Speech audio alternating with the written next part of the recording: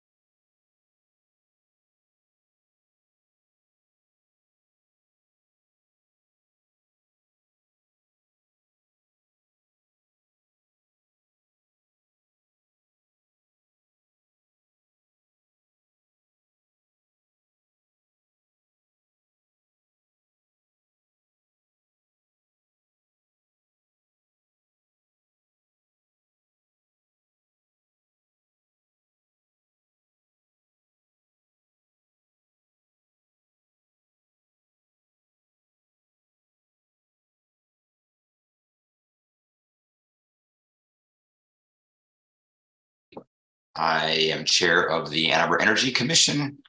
And as chair, I'm calling this meeting to order at 6:02 p.m. on Tuesday, January 10th, 2023.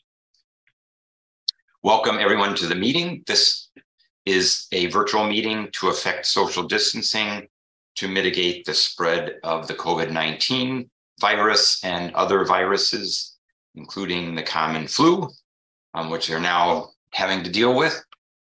We will conduct this meeting like in-person meetings. Commissioners, during the roll call, please indicate your current location. Also, during the meeting, please remain on camera just as you would be visible during in-person meetings. Finally, mute your microphone when not speaking. Public comment will be via telephone only. To speak during any of the two public comment opportunities, please call one of the following two toll-free numbers: 877-853-5247 or 888-788-0099, and enter the meeting ID 956-8718-7876 on your phone. This information is also available on the published agenda in the public meeting notices section of the city's website and on the broadcast of this meeting on CTN channel. I believe it is it 19 tonight, Joe? Not 16? Or is that maybe the Environmental Commission that had a conflict? I can't remember.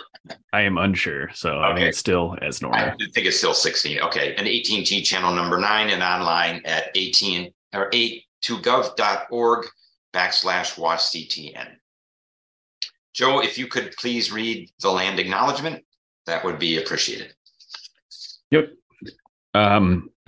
I acknowledge that the land of the city of Ann Arbor occupies is the ancestral, traditional, and contemporary lands of the Anishinaabe and Wyandot peoples. I further acknowledge that our city stands, like almost all property in the United States, on lands obtained, generally in unconscionable ways, from indigenous peoples. The taking of this land was formalized by the Treaty of Detroit in 1807. Knowing where we live, work, study, and recreate does not change the past, but a thorough understanding of the ongoing consequences of this past can empower us in our work to create a future that supports human flourishing and justice for all individuals. Thank you very much. Next on the agenda is, first of all, actually on the agenda is a roll call, and then we do the agenda. Roll call, I have received in advance notices from Carlene Collin Garcia and from Commissioner Kerber that both are unable to attend tonight. Otherwise, it looks like we have a pretty good attendance. So, Joe, if you would take the roll call, that would be great. Yep. And a reminder, if you can state where you are calling in from when you are saying present. Commissioner Maycomer. I'm present and calling in from my home in Ann Arbor. Commissioner Levin. Here in Ann Arbor. Chair Mirsky. Present, calling from my home here in Ann Arbor. Vice Chair Colin Garcia is absent. Councilmember Briggs. Yeah, here in Ann Arbor. Councilmember Redina. Here in Ann Arbor. Commissioner McCoy. Here in Ann Arbor. Commissioner Kerber is absent. Commissioner Overpeck. Happy New Year, calling in from Ann Arbor. Commissioner Smith. Here from Ann Arbor. Commissioner Koenen. Here, and I'm calling in from Park Ridge, Illinois. Commissioner Zittelman. Here in Ann Arbor. Commissioner McKenna.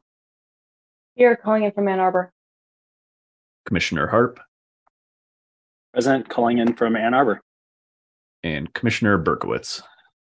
Here from my home in Ann Arbor. Back to you, Chair. We have a quorum, correct? Yes, we do. Yeah, very good. So thanks very much. And I would like to echo Commissioner Overpeck's New Year's greetings. Hopefully everyone had a good holiday season and spent quality time with family and friends, or maybe just got away from it all. So in any case, welcome back, and glad to see you all tonight. We have a published agenda. Hopefully everybody's had a chance to look at it. Can I get a motion from someone to approve the agenda as written, and then a second, and then we'll open up for possible changes. Moved by Commissioner McComber, seconded by anyone? Commissioner McCoy. Any discussion or proposed changes? So seeing none, all those in favor, please say aye and or raise your hand. Aye. Passes unanimously. Thank you. So next is approval of the minutes. There were minutes of the meeting. I think it was officially a work session, but I still think it's worthwhile that we then approve those, so that that's duly noted. As with the agenda, is there a motion to approve the minutes? Also from Commissioner McComber, a second. Second from Councilmember Adina. Any revisions or comments necessary? Seeing none, all those who favor approval of the minutes, please raise your hand and say aye. Aye. All opposed? Oh, that was approved. That was unanimous, so we don't have any other votes. So the minutes are approved. The next is public input. And I will read my spiel. This is an opportunity for persons to speak for up to 3 minutes. If you are watching on CTN, please call 888-788-0099 or 877-853-5247 and enter meeting ID 956-8718-7876. This information is also displayed on the meeting agenda and the video feed. City staff will select callers that have raised their hand one by one using the last 3 digits of your phone number. To electronically raise your hand to indicate your desire to speak, please press *9 on your phone. You will hear an automated message that the host is allowing you to speak. When speaking, please move to a quiet area and mute any television or background sounds so that we may hear you clearly. And finally, please start by stating your name and address. All right, we have a couple.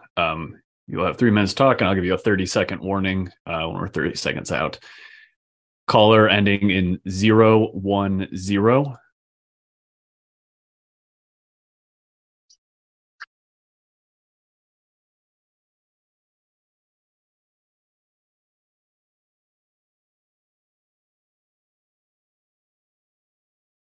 Caller ending in. Oh, hello. Okay, you're good. Hello. Good evening. This is Wayne Appleyard, a former member and chair of the Energy Commission for many years, and a long-time green architect who's been doing solar stuff for 45 years. I want to first congratulate the city and its citizens for approving the climate millage. Having been pushing for more funding since well before we wrote the 2012 Climate Action Plan, it's great to see more adequate funding for this, our most existential problem. I totally endorse the proposed resolution on transparency, which, although always important, becomes more so with the new millage funds and the ever-increasing urgency of climate disruption. Especially with rapid growth, often comes chaos that allows money to not be spent well. Transparency involves communication with the community. I do not think that there is currently enough. If you look at the city's website, many pages have information that is several years old and out of date. I'm also a bit concerned that the proposed allotment of the first year funding spends too much on items that do little to reduce our emissions. Time is running out. Funding should go where it's going to create the largest reductions. I also thoroughly enthusiastically endorse the proposed ban on the use of natural gas in new construction. As Ken Garber has shown, any new hookups commit buildings to decades of increased emissions. Natural gas is a health hazard, and the city should immediately institute at least a temporary ban on new natural gas installations until the items that caused the postponement of the ordinance are flushed out. I hate to say negative things about climate work at the city because it's probably the best in the state and high up in the country. However, we are in a crisis and things have to move fast. After reading the January OSI newsletter, I find that it appears that little movement has happened on HERD, the home energy rating disclosure, the green rental housing, and the web portion of the energy concierge program. When I was a member on the commission and for some time afterwards, we had subcommittees that worked on those 3 projects. We need to move faster. Some of these appear to be stuck in legal, and I would suggest that council needs to ask legal to move more quickly on these items. We're not moving fast enough. We need to do more. Thank you. Thank you. Caller ending in 134.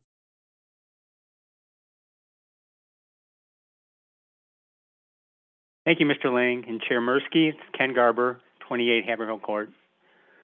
I'm looking forward to tonight's discussions of the climate millage budget, the transparency and accountability resolution, and gas in new construction. A few comments on each. Like Mr. Appleyard, I'm excited about the possibilities raised by the climate millage funding. However, the slides show a large sum that could go to VPPAs, or virtual power purchase agreements. While we should invest in new renewables as soon as we can, I'm very wary of VPPAs. With these deals, there is no physical transfer of electrons from generator to buyer. Rather, the buyer, in this case the city and its residents, guarantees a price to the generator over a period of time in exchange for renewable energy certificates, or RECs. So VPPAs are electricity futures swaps, a kind of financial derivative, and almost all of them are done by for-profit companies. I can only find one municipality that's executed one, Arlington County, Virginia. Besides the complexity and financial risk, with VPPAs, we still pay for dirty DTE electricity and support its fossil fuel generation. Better to use those funds to finance local generation and energy efficiency, reducing demand for DTE power. With the DTE landfill solar deal apparently dead, at least for now, let's instead gradually build it out under city ownership, taking advantage of the IRA's 30% direct payment to cities. We can put in limited transmission to city facilities, starting with a line to the wastewater treatment plant, which uses almost 13 million kilowatt hours a year. I think this is at least worth discussing. Regarding the performance transparency resolution, this is badly needed. I just looked at the city's performance measures webpage. As Mr. Appleyard just mentioned, the most recent data for public services are from 2019. For police, 2018. Community services, 2018. And frankly, it's almost all self-promoting PR fluff instead of real analysis. As taxpayers, we're entitled to the whole truth, including when we fall short of our goals. Finally, on the gas ban. We don't need a transition period. We just had one. 7 all-electric projects over 2 years, along with about 24 projects using gas. 30 seconds. Anyway, gradual implementation makes perfect sense for other policy areas, but for climate, it's the wrong framing. Each time we approve a gas burning project, we're putting CO2 into the atmosphere for 50 years, where it remains for at least another 200, heating the planet. So it's not like we delay for a year or two and we're good. With every decision now, we're screwing the next 10 generations. Let's get an ordinance done so we can move on to the really hard stuff. That's time. Thank you. Any other callers? That is it. Okay, thank you, callers, for your comments.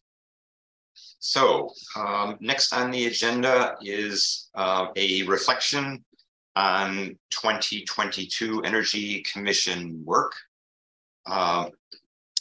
So when Joe and Carlene and I met, we thought this was worthwhile, and we'd like this to be a little bit different focus than the work session that was held in December, where we talked about our topics for 2023, and a little bit more about what went well in 2022, what could have done better, and using those lessons learned that hopefully we can capture tonight, we can do a better job in advising council and providing a forum for discussions on energy and greenhouse gas emissions here in the city of Ann Arbor. The commission has as a primary function the role of advising city council, and in particular our city council liaisons, on energy and greenhouse gas emissions related topics. And so I thought what I would do first is ask Councilmember Briggs and Councilmember Radina to offer their reflections on 2022, and then open it up for the rest of the commission. So either one of you, if you'd be willing to go first, that would be great. All right, well, I'll kick it off, I guess, then. Yeah, I think in terms of what I think was particularly helpful from kind of my role as liaison and to the council's work, I think that obviously there were a number of different agenda items that got moved forward, but the times where Energy Commission really dug into a subject, for example, and brought in some expert speakers and around the SEU and municipalization. I think that was really valuable, both in terms of bringing me up to speed, feeling like that we were really doing our due diligence as the commission and putting forward a recommendation to council, and then also being able to provide really strong resources to the community later on to be able to look at and dig into a subject. I thought the speakers that were brought in about green building from other areas, that was really helpful. So that's personally, I think, what when I kind of think quickly back to 2022, what really pops out to me, and what I would love to see us doing more in 2023 and beyond. So in quick response to that, and to also guide everyone else's comments, the discussion on the SEU and all the aspects of that actually all took place in 2021, ending with a resolution that we passed in December of 2021. But I think certainly that year flew by, didn't it? It sure did. So, but I think the general comment, and certainly the one about buildings and our external presenter on green construction, Tim McDonald, that was definitely something that was, I think, positive this year. Anything else to add, Councilmember Briggs, or I'll let you chime back in at an appropriate time later if you want. Councilmember Radina, anything you'd like to share with us? Yeah, I started taking down a couple of notes about this item, and made the same mistake as Erica, because the SEU conversation was and the municipal energy conversation was, I think, actually such a really good example of the commission diving in and bringing in experts from other communities, and I think also because council voted on the RFP midway through this year, it was still fresh in our minds this year. But I looked back a little bit, and I think I agree completely with Councilmember Briggs in kind of the important role this body plays in educating me as a liaison and as a council member, kind of the deeper dive that we get to take on some of the issues during the time in this meeting. Makes it a lot easier for me when issues come before for council itself, and provide me with, I think, a better perspective to talk to some of my colleagues when they have questions as well. And so I agree completely in kind of that bringing in issue area experts and doing some of the deeper dives into the issues facing the community. I think that's really helpful. And I know that sometimes, I think particularly for those of you who are often bringing your own levels of expertise to this body, sometimes it can feel like these might be things that some of you already know, or you can chime in at times and add your own expertise as the expert that we've brought in is speaking. But in your role of advising council, I think that also demonstrates exactly why many of you are around this screen. Is because you do have that expertise, but you're helping to provide advice and guidance to us, which I think is really helpful. I looked back at just a few of the resolutions also that were passed this year, and I know that we discussed workforce housing, solar installations, all electric appliances, green rental housing, home energy rating disclosure. And so I do think that there was some really substantial work that was happening over the last year. And so I don't want to lose sight of that as well. I think the education piece is important, but this group is also moving recommendations through to council, which I think are helpful as well. And I think from that perspective, encouraging weighing in on areas where we can continue to advance climate friendly policy and things like that is really helpful for my colleagues at the council table to hear as well. And so I think when there are those opportunities to weigh in, I think we've appreciated that.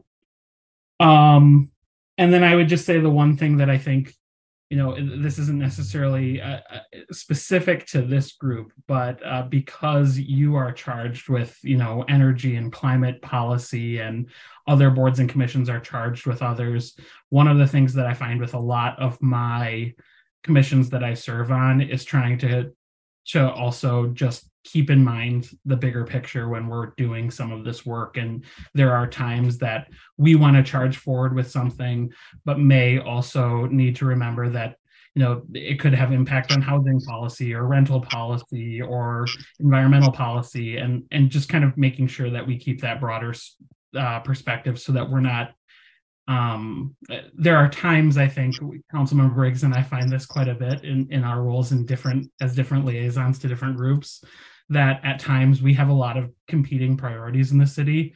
And sometimes it's really easy for us to move things together in a really cohesive way, and other times where there is tension. And so trying to just keep in perspective that there are times that we may all feel really, really passionately about something, but have to acknowledge that if we move something really quickly in one direction, it may slow something else down that's also been highlighted as a priority of the city, and vice versa. And so just keeping that broad perspective. And then the last thing I'll add is not necessarily a reflection of the work, but just something that I've noticed, and I think we brought up once before, and as it's that time of year, I think, where we might have to renew our own bylaws and things like that. This is the only body where, as council members, that I serve on anyway, that as a council member, I do have a vote also, which I just think is an interesting, I sometimes find it a bit challenging, actually, because you guys are trying to provide advice to council, but I'm also voting on it at this table. And so it might be something to think about, because it is,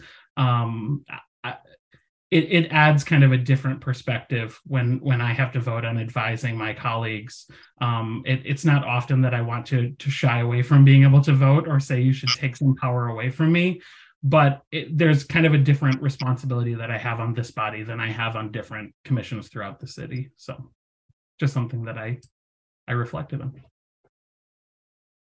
Thank you very much for both of those perspectives.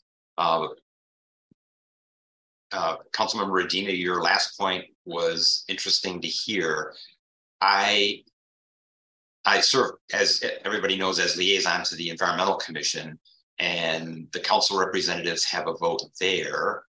And as far as I know, Councilmember Dish, as liaison to the Planning Commission, also has a vote on that commission.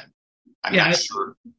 I do think it's pretty. I think it's pretty inconsistent throughout the group. Yeah, so it's just something that I thought I'd bring up. It is the only one that I'm on as an advisory commission that I have a vote.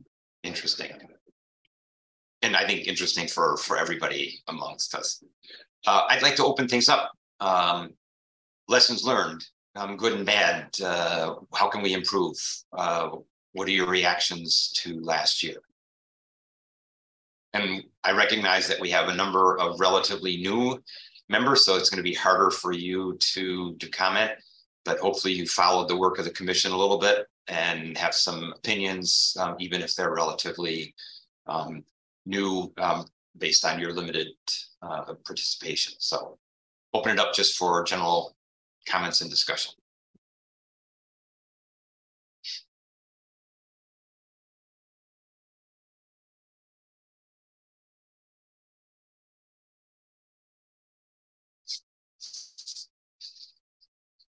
So seeing none, I'll offer a few of my own, and that might also spur some others' thoughts on the matter. I agree with both council members about the really positive things that have happened. I think we passed a number of resolutions that were, I think, spurred a lot of conversation, certainly among this group, and also, as mentioned by Councilmember Regina, also were considered by council and passed the council. And I think that's something that's really indicative of the kinds of things that we can do, is to take on a subject, as Councilmember Briggs said, discuss it in detail, or have that lead to a resolution, and then hopefully have that result in action at the city council level. So I think that's really positive. Another thing that I found helpful is the presentation that we had from Washtenaw County on their climate action plan. And I think we see a direct connection between what we did in Ann Arbor and what the county is doing. I think a lot of that is attributable to the work that this commission has done over the last couple of years, and certainly also to the work that OSI did. It just so happens that some of the lead consultants on the county's plan were consultants that Missy engaged for the A20 plan, and obviously that carried over. And I think there's also some good lessons learned in that plan. One thing for me that was both a plus and maybe a minus is that we had presentations, as mentioned earlier by those who called in for public comment, about the HURD ordinance and also the Green Rental Housing Program proposed ordinance. On the one hand, it was disappointing that those really still have yet to move forward. I think on the other hand, given the option of not having those presented to the commission and not having the opportunity to weigh in, probably would have led to potentially even greater delays and bigger problems. And I think the fact that they were presented relatively early on, at least certainly with Green Rental Housing Program, HURD has been in process, as most of you know, for 2.5, 3 years. But certainly with Green Rental Housing Program, I think we raised during the meeting and then in a subsequent separate meeting, a lot of issues that were then able to be considered by staff. So I think, generally speaking, Joe, at least message for me is, the earlier that things can be brought to the commission and be considered with the expert input of the commission, the better outputs that we're going to have in the long run. And then just also to reflect, and I put these down independently before the meeting, I'm hoping that we can see progress accelerated on our activities, and that also accelerate activities on greenhouse gas emissions. And I also see legal as having been a historic bottleneck. And if this is indeed climate and energy is indeed a crisis for the city and for us across the United States and the globe, then I think we really need to think about how we can accelerate things through legal. It's been an issue ever since I've been involved with the Energy Commission since 2016. And it might be something that we need to talk about when we talk about climate millage funding, that more funding for climate goes specifically to legal resources. So those are my thoughts. And I see that your own ruminations led to a couple of other ideas. Commissioner McCoy and then Commissioner Overbeck. Yeah, similar to what others have said, I think I particularly appreciated the times that we've had presentations that are clearly linked to next steps, whether it be, a draft of a resolution to pass or clear plans for follow-up discussions. I think, it's useful both to be able to get the information and use this space to do that, but then also to feel like we're serving a purpose of like carrying that information through. And I feel like sometimes when we have presentations that it doesn't automatically lead to something like that, it can get lost and hard to pick back up. And also feel like it's unsure what the purpose of us having the presentation was. So I just wanted to emphasize that I really have found those useful, and particularly when it's clear what we can do with the information next. That was my main thing. I had another thing and I can't remember it, so I'll raise my hand if I do. Commissioner Peck. Yeah, I like all the comments we've had, and including those from the public at the beginning. I'd like to see us in 2023 really be more action oriented. And so by the end of this year, we can really feel more tangible progress as a city in going carbon neutral and allocating resources in a way that really puts that number one, first and foremost. I don't think we should bury our concern for just solutions in doing that, though. So we have to be a little careful on that front. And the other thing is, over the holidays or since we last met, I had a chance to get to know University of Michigan's new CFO, Chief Financial Officer, Jeff Chattis. He's the guy who's in charge of all our physical processes on campus and going carbon neutral.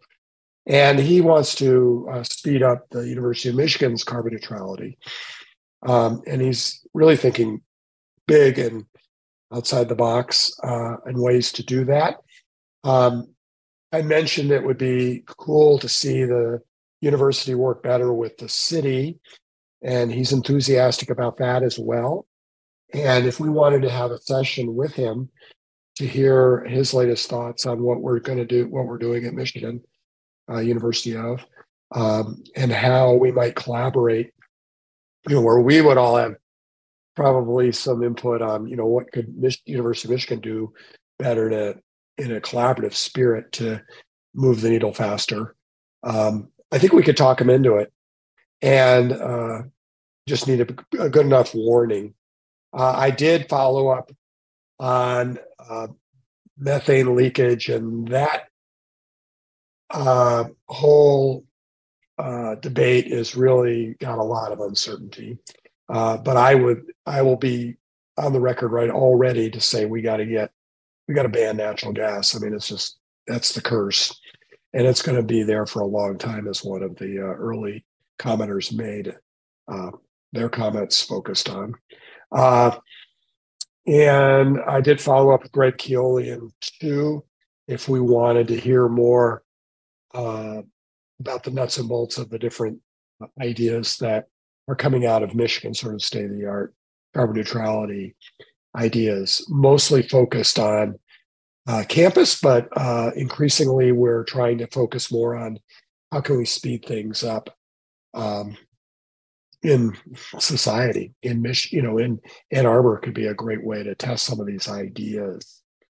And the last thing that I still feel kind of like murky on, and this might go to Ember's point about let's get, see if we could ask for some really good presentations, some research, is just, I think we're still pretty unsure about how the federal money that's in the bipartisan infrastructure bill and the, I believe, even bigger pot of money in the Inflation Reduction Act, how that money might spark quicker change in Michigan and make sure that we are surfing those waves as well in a very well thought out way. Thanks. Thank you. Great input. Commissioner Smith, and then back to Commissioner McCoy. Yes, thank you. So yeah, I just wanted to kind of echo 2 points. First, just wanted to echo Commissioner Overbeck and Commissioner McCoy's ideas on making some of our discussions more actionable. And so kind of building off of that, if there's an opportunity similar to how we presented topics in our December working session, of where we presented a kind of a clear objective for that topic. And then if there's an opportunity to be a bit more intentional about, at the conclusion of that topic, discussion of next steps that lead to tangible actions, whether it be gathering more information, to ultimately build to a resolution or a recommendation, again, just to further support the council in making some tangible progress here. And then my second point was building off of Councilmember Renita's comments on ensuring that we're bringing in some broader context, recognizing that Environmental Commission, I understand we have a liaison position there, but if there's an opportunity just to evaluate if there's other commissions of which we should have stronger collaboration and connection with, I think also in the December working session, understanding that there's a lot of great discussion and progress being made on the Transportation Committee, for instance, and recognizing there's some strong synergies with some of the work that we're doing here. Maybe not every meeting, but think about what's that appropriate cadence to bring in some updates to understand where there could be closer collaboration to take advantage of, identifying some synergistic opportunities to work together to make some stronger recommendations here. Great, thanks. Good input. And I would suggest to all of us, myself included, that as we hear about these kinds of, let's say, things that are happening in other commissions or in the community at large, where there may be conflicts, where there may be synergies, that we bring those up in topics for future agendas, and also even bring them up as commissioner updates or council updates. So don't hesitate to use those opportunities in our regular meeting agendas. Commissioner McCoy, and then Commissioner Levin. Yeah, the other thing that I was going to say is that I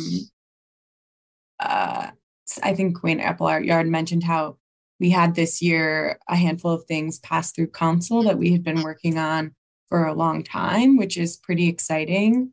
And on the flip side of that, we're still working on a handful of things that we have been for a long time, like the things you mentioned, Chair Mirsky, like around the rental ordinance and the housing ordinance and some of these concierge and, even the natural gas ban we've now talked about for several meetings. And so it's not clear to me exactly where the bottlenecks are, like if there's not enough staff at OSI to work on some of these things, if there are things with the city lawyers, or if, there could be places where, people, those of us as commission members, just need to help writing some of these resolutions out. And so, similar to what others have said, I'm interested in, not only working on new topics in this coming year, but also finding ways to push the things that we have been working on, throughout this last year or even the year prior, finally across to get to City Council. Commissioner Levin. I would echo, a lot of the things people were saying with trying to connect the presentations more with actionable items. And I do think there's just a general frustration with some things that have gotten slowed down for various reasons, either the legal department or some things in OSI that we didn't know exactly what was going on, but just, hopefully trying to, as we are in this climate emergency, to try to, as best we can, move some of these items forward. And the other thing, I believe Commissioner Smith touched on this as well, but I do also think coordinating with other commissions, particularly the Planning Commission, if that's going to be one of the avenues that we're going to use to get some new regulations like the one we're talking about with potentially banning natural gas. I guess I don't fully follow how that flow happened. It seemed like it was an idea that we had for a while, and then somehow it got to planning. And I know it's tricky with, all these meetings that conflict. I think planning tends to have one at the same time as us, but that commission in general, I think, would be one to try to get a little bit better connection with. Thank you very much. Any other thoughts from anyone else? Commissioner Hart. Thanks.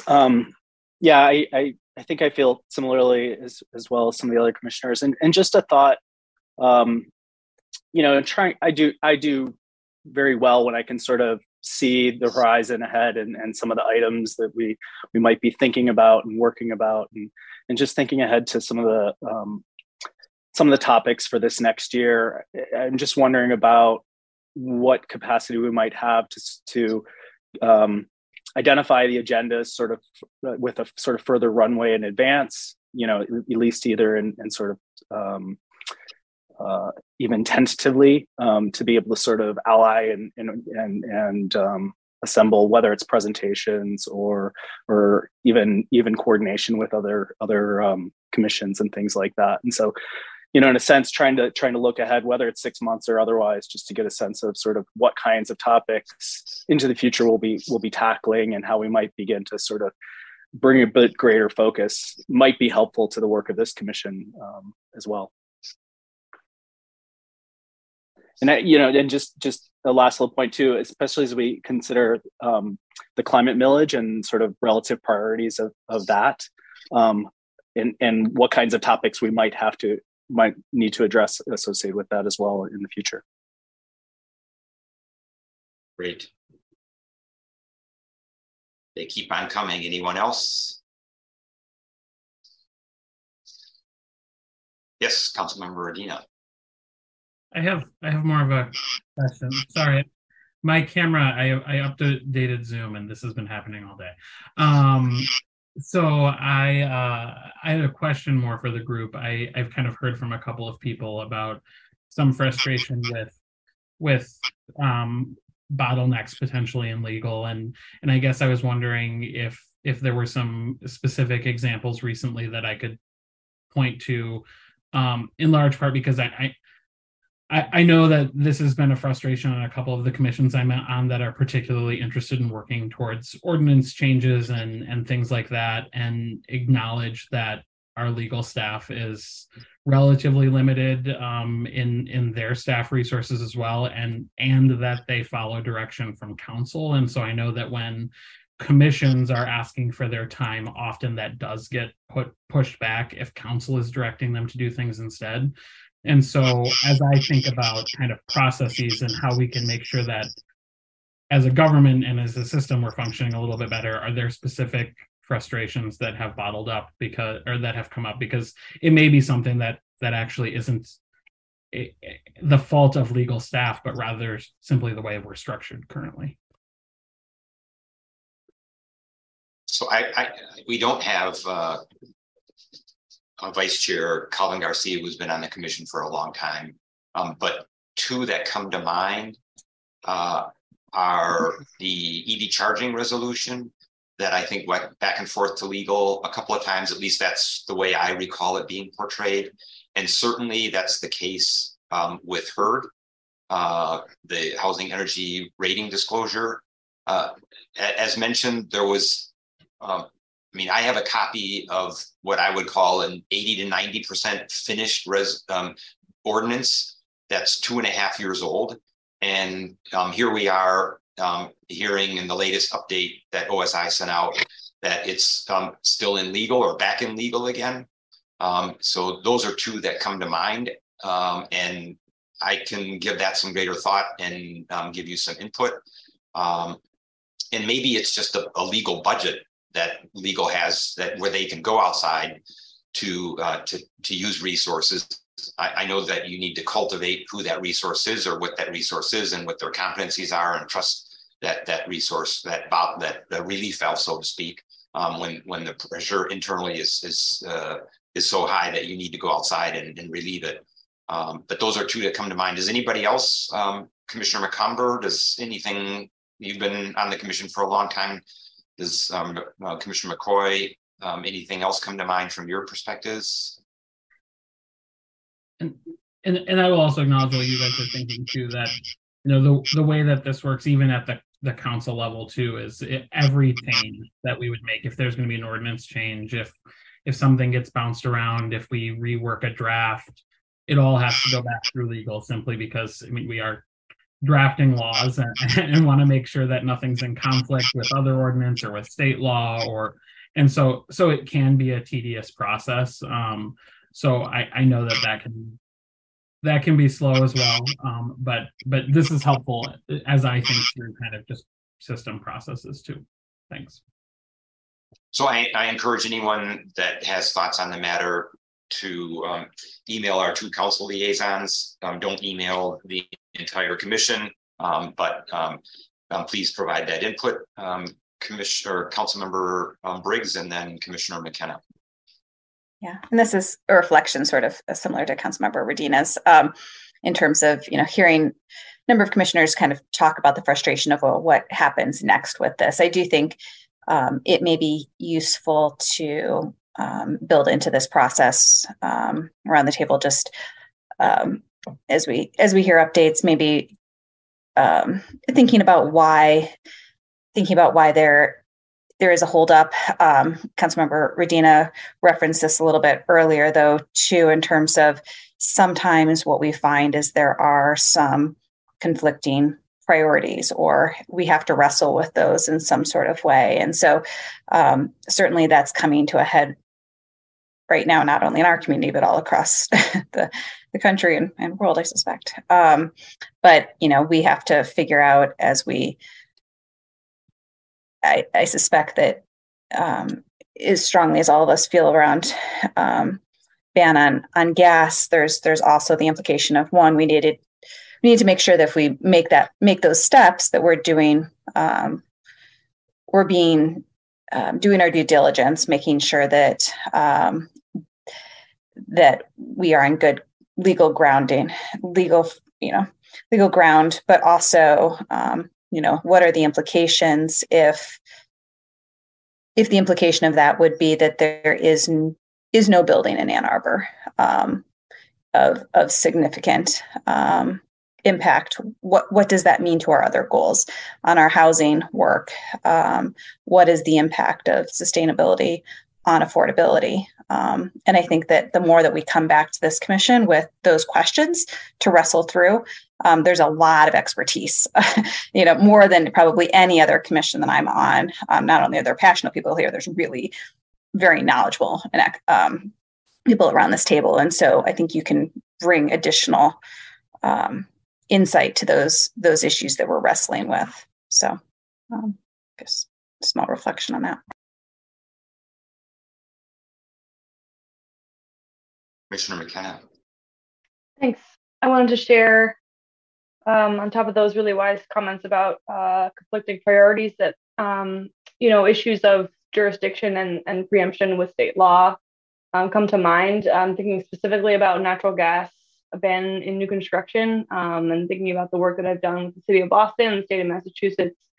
And I know that was a major issue there, and we haven't gotten into the details yet with what's happening in Michigan, but I think a pattern of what we see with climate change policy is that, often cities have been taking the lead and have, through the past 5 years plus, have been finding issues with where exactly that jurisdiction lies. And so that's kind of the large legal mess of figuring out climate action. And I think all of us know that from working in the space, but just kind of wanted to add that point.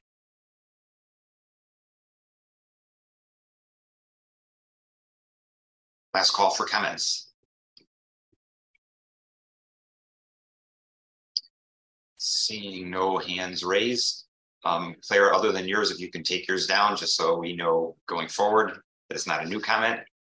Let's go ahead and move on to the next point, which is a discussion on the millage and proposed spending in the millage. And Joe, if I may, I'd like to hand it over to you first, and then maybe have the council members comment and then open it up to further discussion. Yep, I will share my screen here and just run through a quick presentation overview for people who are familiar, others who are not familiar, just going over quickly what already is in place. Joe, by the way, is this posted to Legistar? Yeah, it should have been attached to the agenda. Okay, because it's not, oh, it is, okay, it is, yep, underneath, yep, okay, now I see it, good, thanks. All right, so yeah, like I said, this will just be a quick run through of kind of what's already in there and where the process is at the moment and kind of the next steps. For those who've kind of been following along, a lot of this is going to be pretty familiar just because a lot of it was prepared in preparation for people to understand what they were voting for. So we're sticking as close to a lot of that as we could, just because, again, that's what people voted on. You can also check out more information at any time at www.a2gov.org/2022 Community Climate Action Millage, which has all the latest information when we have it. So on November 8th, 2022, Ann Arborites voted in support of passing a 1 mil 20-year millage to fund local climate action as outlined in A20 plan.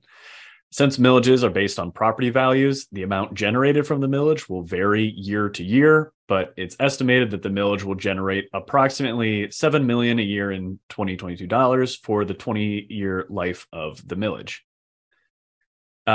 Like I said, in advance of the public vote, we put a bunch of materials together, including a proposed budget, which can be found on that 2022 Community Climate Action website.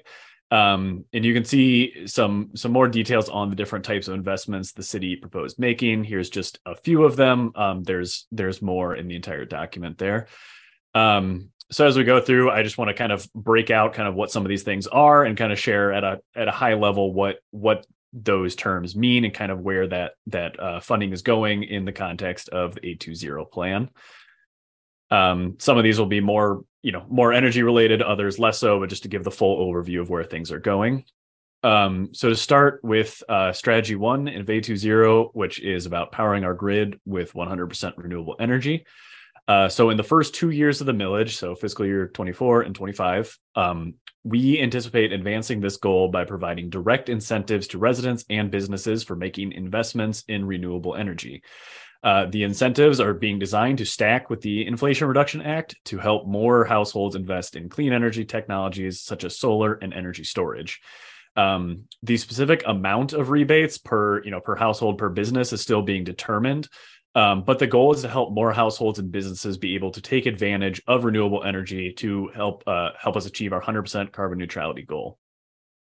Funding will also go to conducting any necessary studies, design work, and construction of renewable energy installations at public sites and in public spaces, including at the Ann Arbor Housing Commission sites, which we have a goal of making net zero energy operations.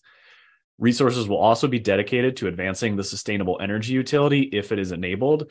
If that is not enabled by City Council, the funds, at least for the first few years of the millage, will be reallocated to either direct residential and commercial incentives or to installing more renewables at city facilities. And funding will be allocated to support renewable energy and storage installations at sites that are being turned into community resilience hubs, thereby ensuring these sites have power 24/7 and are able to continue providing their critical community services. For strategy 2 of A20, this is supporting beneficial electrification. So here, the millage will support the installation of more public EV charging infrastructure, transitioning the city's fleet to all electric, and educational programs about the public health, safety, and general benefits of electrification. Additionally, in the first 2 years of the millage, we anticipate providing direct incentives to residents and businesses for making these beneficial electrification investments. As I stated on the previous slide, these incentives will stack with the Inflation Reduction Act, so we can help more households invest in things like cold climate air source heat pumps, electric cooktops, and electric dryers, among others. Again, the specific amount of these rebates per household is still being determined, but the intent is to help more folk be able to take advantage of beneficial electrification than are currently able. Strategy 3 of A20 focuses on energy efficiency or energy waste reduction. So here, the proposed millage budget will support incentives and rebates for energy efficiency initiatives in homes and businesses. Again, similar to the first two categories, these incentives and rebates will be aligned with the Inflation Reduction Act to help residents and businesses further in their energy efficiency retrofits. These programs will also include support for renters and landlords, and a special low-income sustainability grant program that will help offset the cost of sustainability improvements from some of our most vulnerable residents. Once again, the specifics here are currently being determined. Funding will also be allocated to expand weatherization services, meaning that Ann Arbor residents eligible for weatherization support will get more funding to help their improvements go deeper. There are also dollars allocated to expanding and growing our Aging in Place Efficiently program to help income qualified older adults age in a place of their choosing for longer. We've also allocated funding to sustain a people-person focused energy concierge, which, as we talked about last session, we're piloting this spring. And of course, there's general education dollars available to ensure that folk are aware of and able to engage in these newly created or enhanced programs through the millage. Strategy 4 of A20 focuses on reducing the miles we travel in our vehicles by 50%. In the plan itself, a lot of the actions focus on transit, which is not the purpose of the Community Climate Action Millage itself. Instead, the millage funding for the strategy will invest in expanding, creating, and sustaining the city's non-motorized transportation networks through making investments in protected bike lanes and support of citywide bike infrastructure, upgrading and increasing the number of crosswalks to ensure safe and viable pathways for pedestrians, installing streetlights at all uncontrolled crosswalks to ensure they're properly lit, and launching a bicycle discount program. Strategy 5 of A20 focuses on moving towards a more circular economy. So in this area, during the first few years, the millage will support comprehensive compost and recycling services throughout the city, including for commercial and multifamily units, which is something the city has wanted to do for a while, but has lacked the sustained resources to implement. Funding will also be allocated to support construction waste recovery and diversion programs, the enhancement of existing and the launch of new reuse programs and services, and enhancement to refrigerant recycling and replacement programs. Additionally, funding will go towards enhancing knowledge and the use of sustainable food throughout the community, including at city facilities and events. The sixth strategy of A20 is resilience. In this area, the millage will support the creation of neighborhood resilience centers/hubs, ideally in every ward of the city. Millage resources will also support neighborhood emergency preparedness activities, including neighborhood asset mapping, resource sharing, and community building.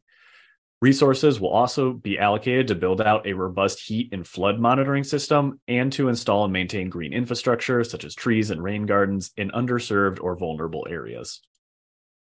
The final category of proposed uses is around capacity building. So here we propose resources to support general public engagement and education, administrative and ancillary costs to operate all of the programs and services we talked about, as well as some dollars for external professional service assistance.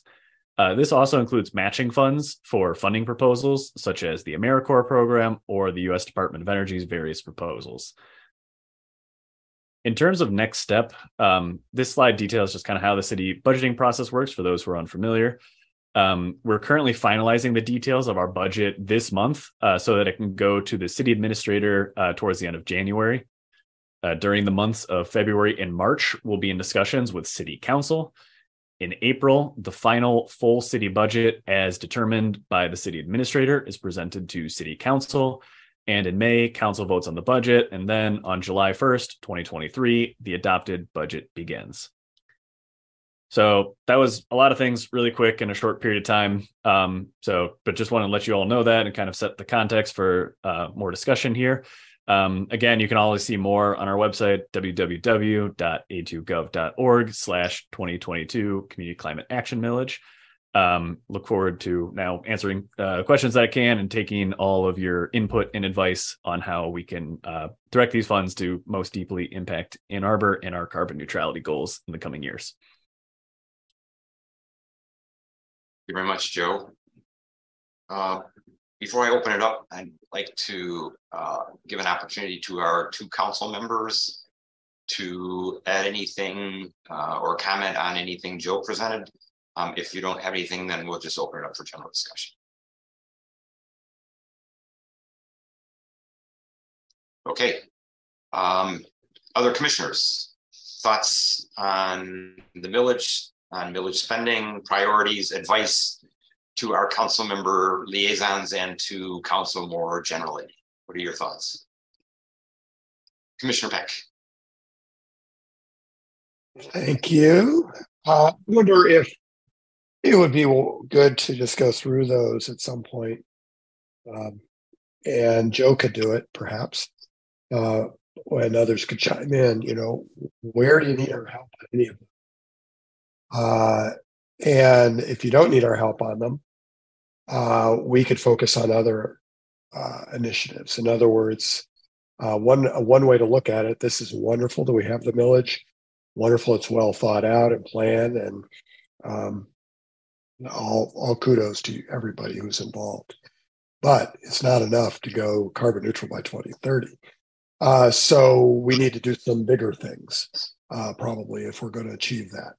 And maybe this commission should be focused on the complementary and hopefully bigger things that would help us get to that goal faster.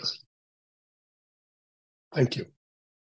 Yeah, just to chime in from my own perspective, you know, like you said, and also like this is going at the end of January to the administrator. So, and it was presented to the voters before voting. So there's not a ton of flex of what's already in there. But again, just kind of saying like, yes, this makes sense. Again, there's opportunities to adjust down the line. So, you know, as we see things as they're going, if there's room there, but like you said, always open to hearing kind of what additional steps there are. Because at the end of the day, 7 million is a lot, but it's not a lot in the sense of here's how much can be solved in 7 years now. So. Commissioner Levin and then Commissioner Harbin. Yeah, I just had a quick question about the incentives or rebates, what have you. Is there an income component to that, or is it going to be open to all residents?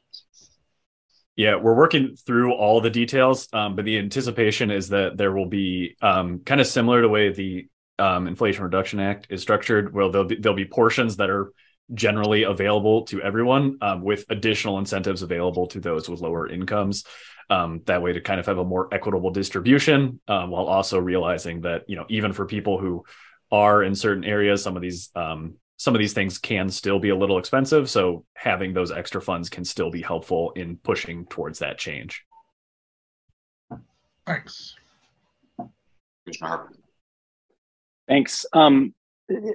That was great. The description was super helpful as well. And I think my question was just about what's guiding the sort of priorities among this list right now, and whether sort of each of those areas, whether it's renewable energy or some of the sub items underneath, sort of where are you at in terms of the priorities? And then I think, as you mentioned, a number of them are aligned, for example, with the Inflation Reduction Act. A number of them are about reducing vulnerabilities that already exist. And so is there some existing thinking about that in terms of both in terms of budget priorities, but also implementation priorities, about where you're at with that? Sure. I can't speak necessarily to all of where the prioritization came from, just because that was still slightly before when I started here. But I know a lot of it, again, was kind of based on where we can, kind of start making some of those changes, where we have the ability to just start making some of those changes, and kind of where we have current funding gaps. Some things we can kind of fill with different grants, for instance. But there just happens to be more grant funding in a certain area while less in another.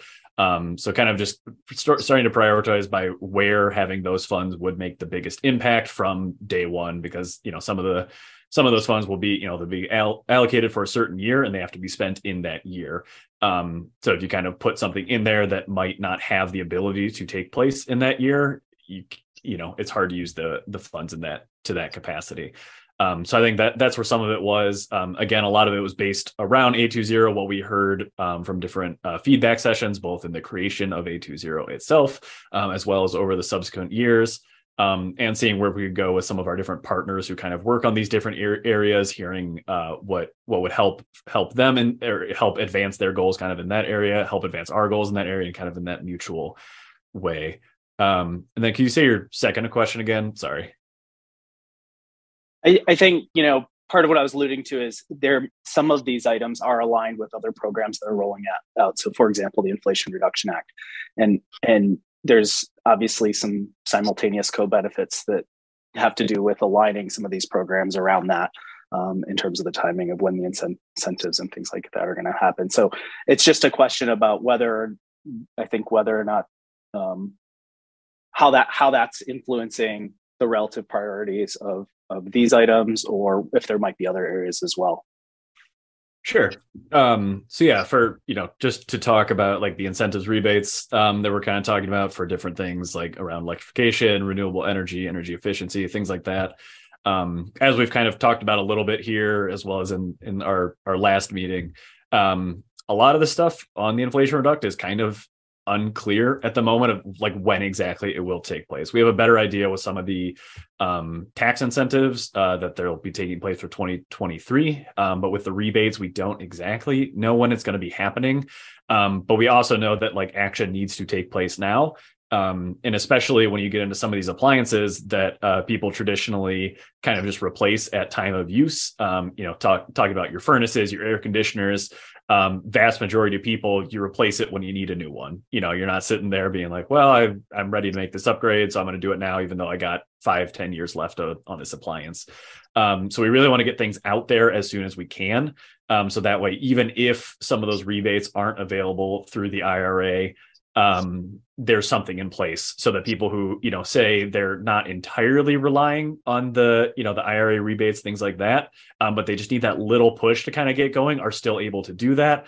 Or again, if they're in the spot where, my furnace dies in, this upcoming, September, October, November, and you're like, I don't want to be cold this winter, so I need to make something now. There's at least something there, even if there's not yet those structures in place. But at the same time, once those all come in, then everything's compounded. We can get more and more people into it. Potential, also already having some people who are familiar with what's kind of going on, so they're more receptive to now there's also this, and also getting those signals out there to contractors, manufacturers, things like that, to really start pushing these changes as we go. So we want to have something out there as soon as we possibly can, even if IRA and other things like that aren't ready, but really combining them once everything is. Commissioner Smith. Yeah, you may have just answered my question in part, Joe, but I was just curious, building off of the question, understanding that some of the priorities are based off of A20, but have also been reimagined given some of the challenges that you all have experienced. Is there a clear action plan or timeline associated with some of the initiatives that you mentioned? Understanding some of it may be in progress, but is that something that you could share with the commission, if not now, in the future? Yeah, we will definitely, talk more as some of these things are more finalized. For instance, the, incentives, rebates, things like that. It'll need to be ready by the time everything comes out. We've been starting to talk with a couple different communities who have different of those like incentive and rebate structures in place, to see kind of like what systems, processes, how working through that has worked best for them. So that's happening later this month, a little bit in February. So as of right now, it's kind of, again, starting to work through some of those things to get them ready by the time it all comes forward. And as those are finalized, definitely would be happy to kind of come back, talk more about it. If there's any other specifics, feel free to, if there's anything specific I can answer now, I'd be happy to answer now, but some I might have to just check back in to see with like who's specifically working on what portion, of it.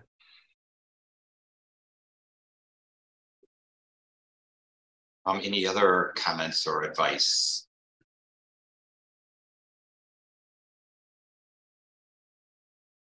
So as I've done previously, I'll share some of my own and hope that others either respond to those or come up with other ideas.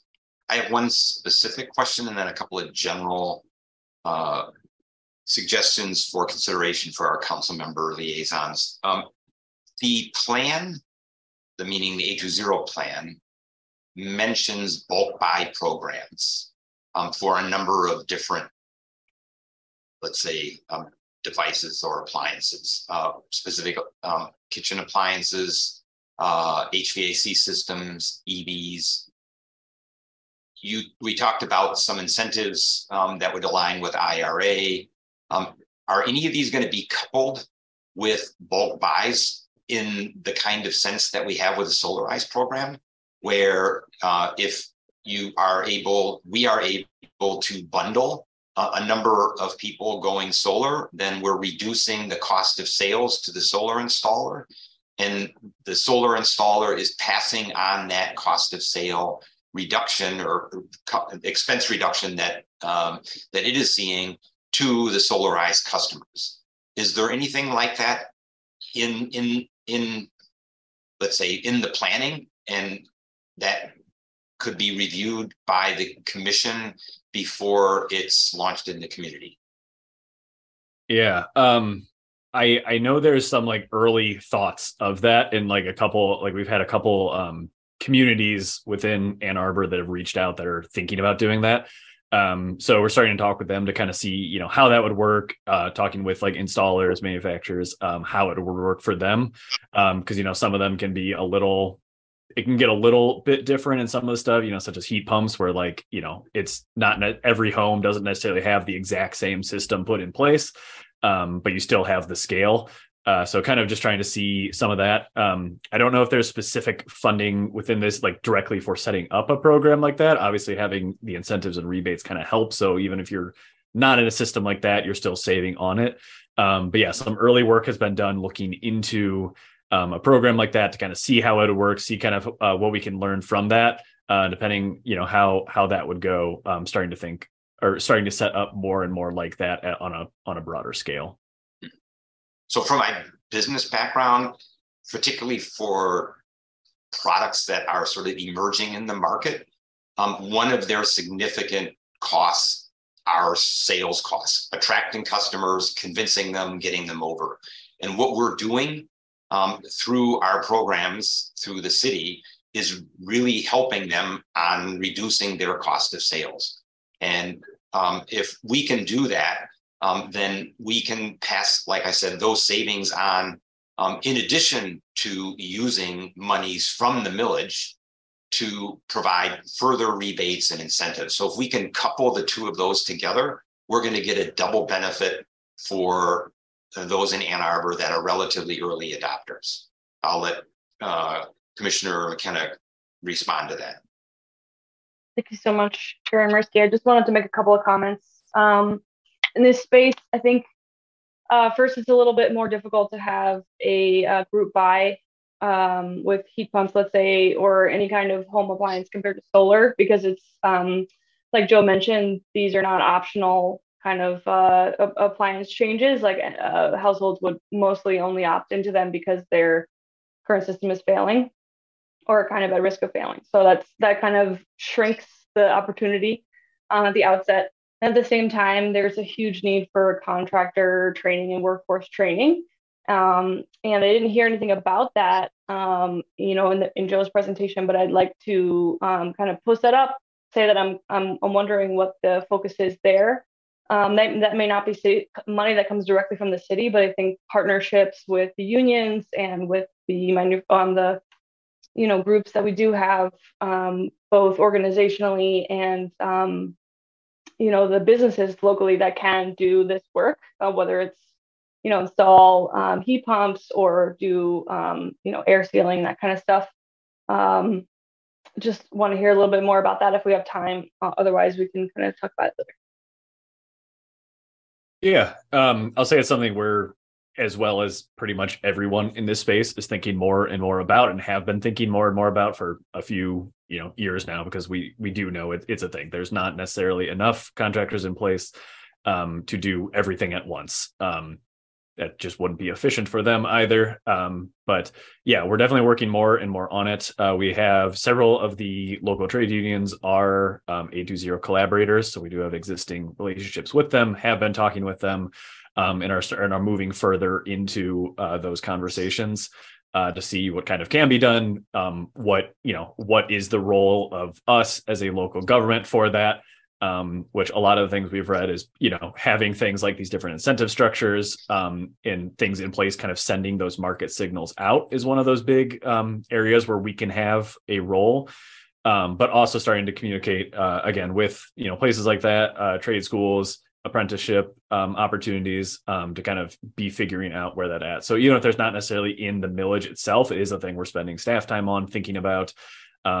Also with our work with Michigan Saves, the state green bank, they're doing a lot of it. We're having a lot more conversations with them about their electrification badge program and other things of that nature. That's also pushing forward from, again, another entity outside of the city, but someone we're working with as the city. Commissioner McKenna, do you have another comment? Or yeah, quick follow-up comment.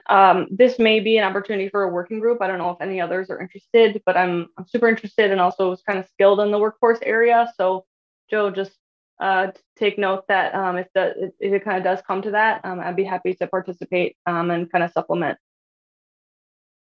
Thanks. So I mentioned I had a couple of other general comments for, in particular, the A20 plan has, in the very beginning, somewhere like on page 11 and 12 or something like that, a summary of all the actions. It includes a cost to implement and an estimate of tons of CO2 equivalent reduced, and then $1 per ton of CO2 is sort of efficiency measure. I would strongly urge council, as you review the proposed spending, to make sure that spending is tied to those actions that have the best return on investment. It's likely that some of the actions that don't have a very good return right now, as technology changes and things like that, that we can shift to those later on in the plan. But spending a lot of money now on maybe a technology that's not yet ripe, to me, doesn't make a whole lot of sense, especially if there's low-hanging fruit, energy efficiency being one example. I'll cite two examples, or just one general example from the solid waste area. The two of the suggestions in the solid waste area had costs roughly 1,000 to 10,000 times higher per metric ton of CO2 reduction than many of the other actions. Those calculations may not be accurate. They may have been based on bad assumptions at the time. But if they are even close to being accurate, even if they're 50% off, it seems to me that we should be re-looking at those and focusing on the low-hanging fruits early, especially because we know that the area under the emissions curve is really important here. And so doing the things that are really easy, that give us a big bang to the buck, are really the things that we should be doing. Secondly, I would hope that there's also, and this is related to the first, that there's a clear line of sight between money being spent in actions and those actions really leading to clear benefits to the community Ideally, in the case of energy and climate reduction, it seems to me that there may be things in the plan that are great in terms of a benefit to the community, but are not necessarily tied to climate action. And I would say one of the things that council should be looking for is when we're looking at spending, whether or not spending should be coming out of the climate millage or whether it should be coming out of another part of the budget that more ties to that particular area.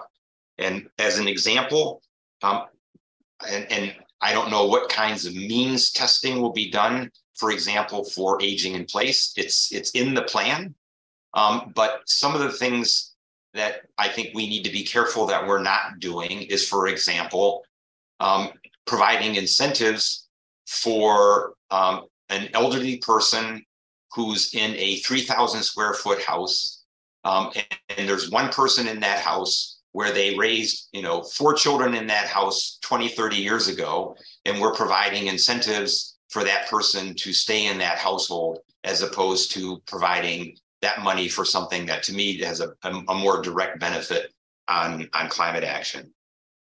And then the last thing that I would ask is that when the budget is presented in March, that council ask for a summary of specific climate spending and what the actions are and what the outcomes are tied to, so that this is not buried in 50 different line items that's scattered throughout the budget, but there's no sense anymore, and that will certainly decline over time if we don't adopt this practice of what are we spending money on, where is the source, and what kind of outcomes is it actually going to be delivered. So those are my general requests of council as you approve this money, so that we really see true benefits in terms of energy reduction, greenhouse gas emission, and let's say resiliency kind of things that really matter and are tied to climate issues.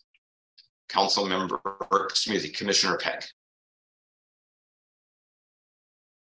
Yeah, I think you did a wonderful job, John, of sort of articulating what I think a bunch of us are thinking, hopefully at least me. And I would love to see also a real clear analysis and articulation of how our choices in spending that money for the best bang for the buck in terms of carbon reduction per dollar, also leverage other monies and policies, because one thing we also need to get at is how is the new majority in the State House going to hopefully improve the situation in some tangible ways for carbon reductions. And lastly, maybe one of the things we still need to have that conversation of metrics and accountability, but we really need to design that way that the city is being transparent and revealing how much carbon is being reduced per dollar. We really need to be tracking that in a way that's really crystal clear and broken down by various approaches, so that we could start to see where money is maybe not being well used when it comes to carbon reduction.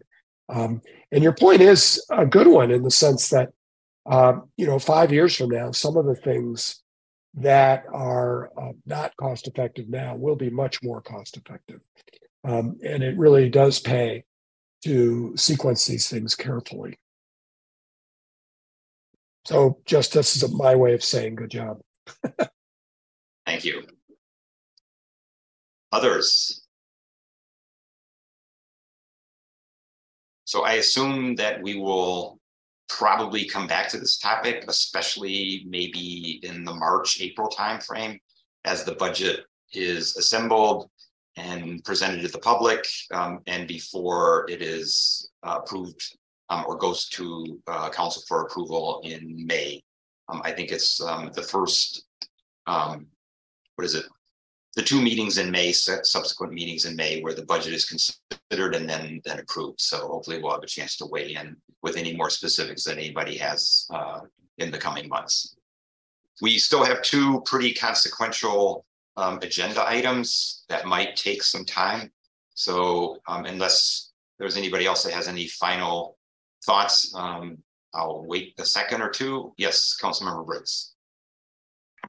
Yeah, I think, thanks. Just real briefly, I think, as you mentioned, this is going to come back to this commission, the budget discussion prior to going to council. And I think so the request that you made and the Commissioner Overpeck made as well, I think that's really helpful if it comes very clearly to this commission, how the funding, obviously certain things have been promised to the voters right now, and those things were promised because of I assume, staff's understanding of how we could leverage dollars the best right now and have the most impact. That's how I presume those decisions were made. And so but being prepared to come to the commission with kind of a full presentation on those items and kind of the impacts, I think will be helpful to get the feedback and buy-in, hopefully, of this commission, so that when it comes to council, we can feel really secure in knowing that when we're voting on this issue, it's really been weighed in and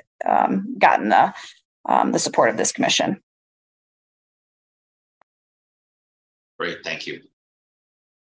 So the next point on the agenda is a resolution to improve transparency of City of Ann Arbor performance. I hope that all of you have had a chance to do two things. First of all, skim through the draft resolution, and secondly, to read the email that Joe sent out. I tried to send it out, but as he mentioned, I had email issues, so I couldn't send it out last week, and Joe was out for a couple of days last week. So unfortunately, it just got in your hands today, I guess it was, right? So what I'd like to do is just maybe mention a couple of things, and some of these are, I would say, stated in more or less general terms in the whereas clauses of the resolution.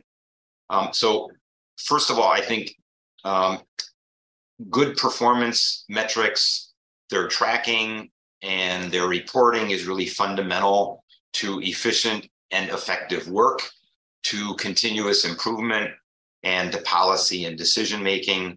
And then also just in generally participatory government and governance.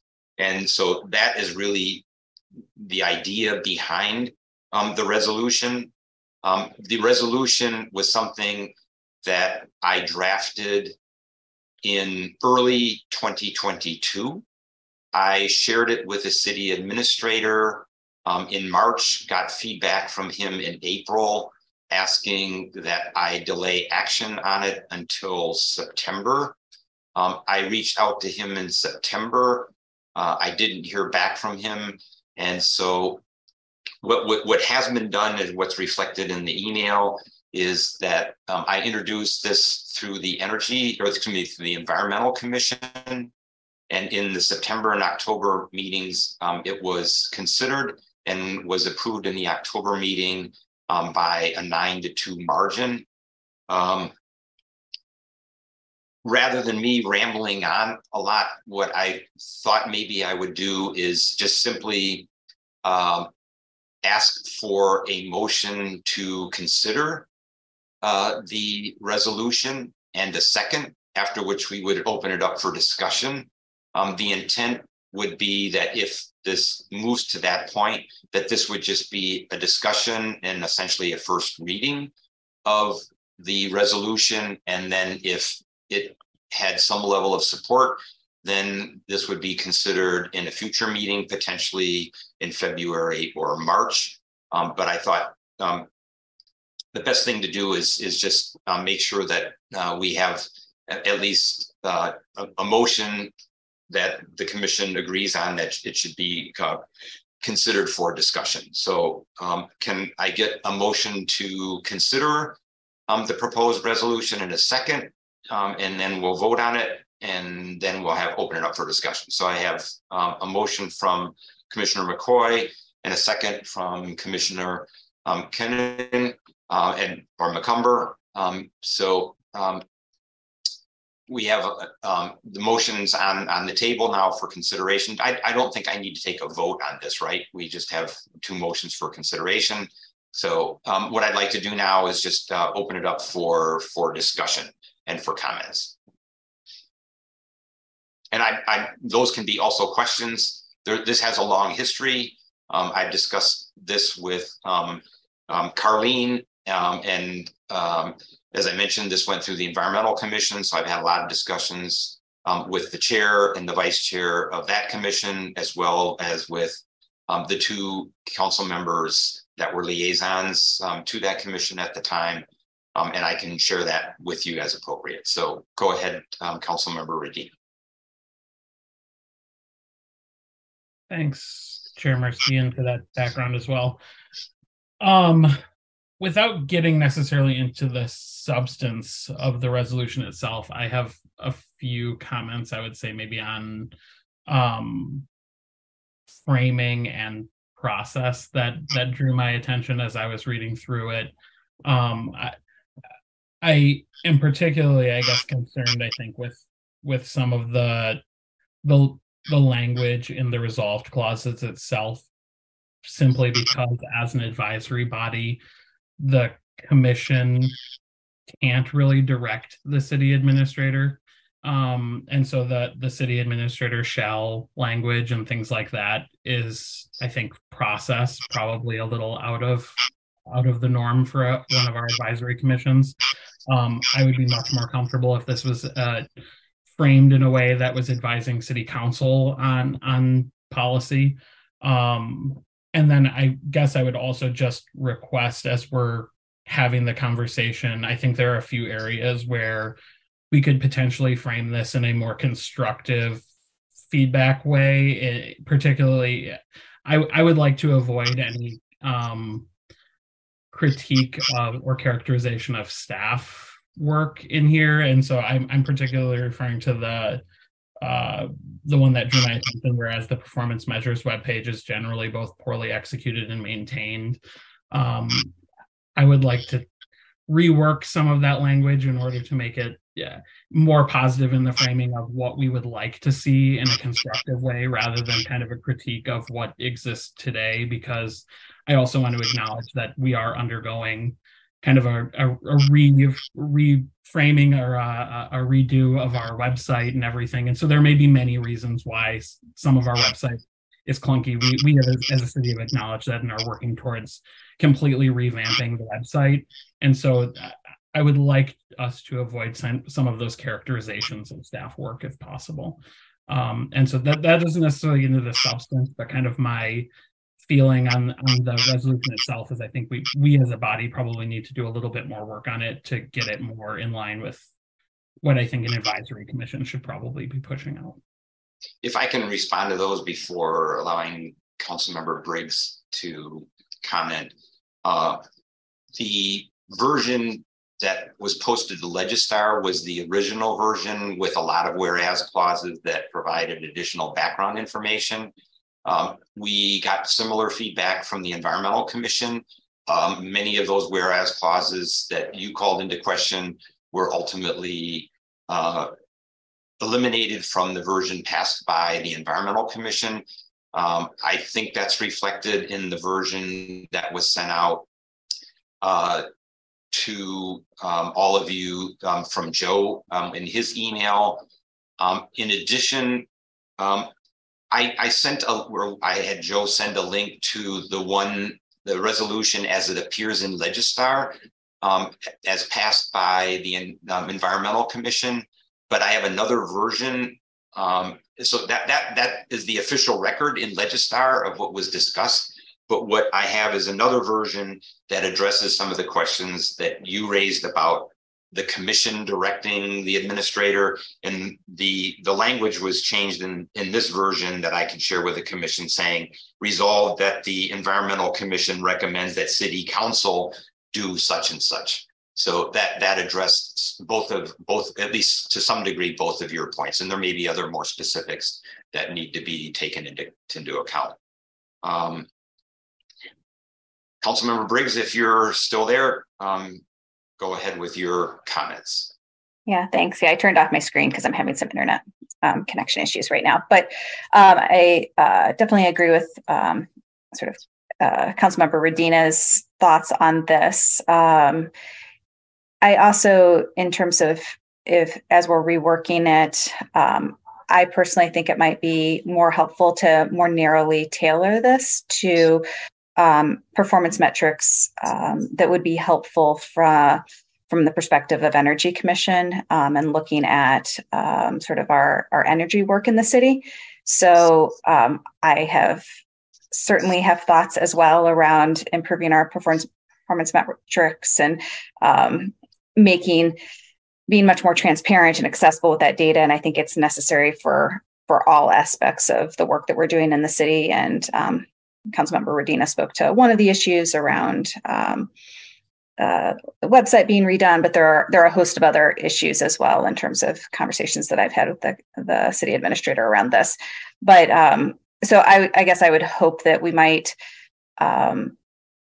more narrowly tailor this in a way that would be perhaps a good model for thinking about it kind of across different units of the organization. And obviously energy touches a number of different units. And so it would likely be a little broader for that reason.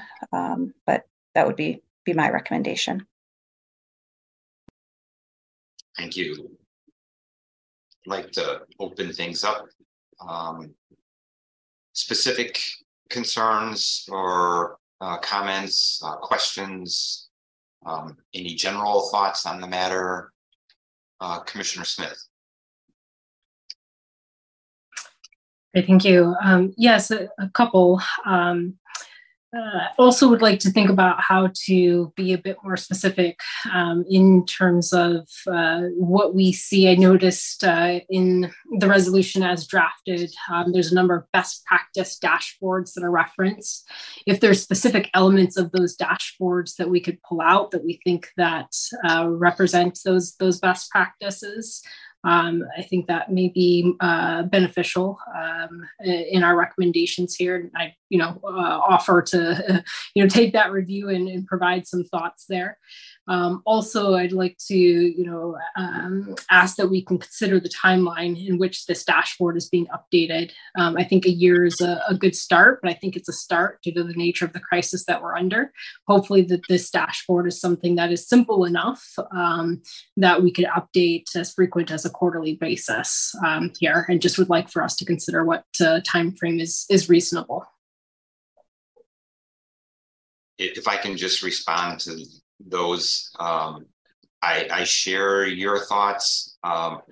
Because this was written generally, it was the idea was annual would be a place to start. But I agree completely. In some cases, more frequent updates absolutely make sense. In other cases, some data isn't really even generated until the end of the year.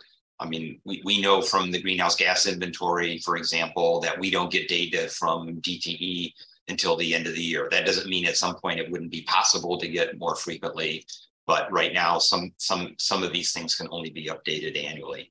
So I think those are great points. Just as far as your first point is concerned, I think the main thing that is to some degree called out in the whereas clauses is that performance transparency provides context.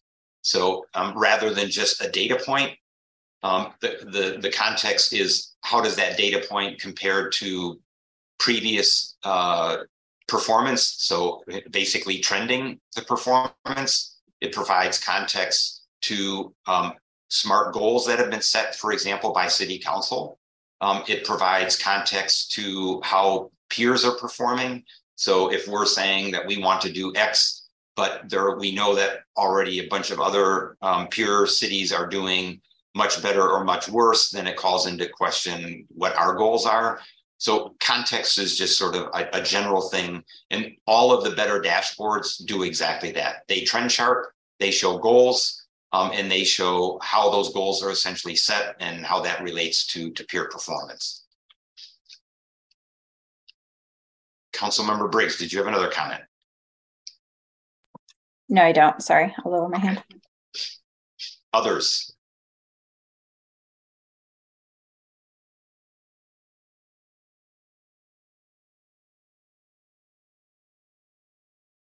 So I'd like to gauge people's thinking on the matter. If there is at least general support for a resolution of this type, then I would offer, with the support of Councilmember Briggs and Councilmember Medina, working off the final version, I think, of the Environmental Commission, which already took into account some of the concerns that have been expressed, and which I agree with, that I propose an updated version of the resolution that maybe focuses more on energy and climate related issues and takes into account, like I said, some of the other related concerns that have been brought up, including those from Commissioner Smith, and that I bring that back to our next meeting. How does that sound? Or put it this way, does anybody object to that approach, or would they like to amend that proposal? If you have a different proposed process, speak up.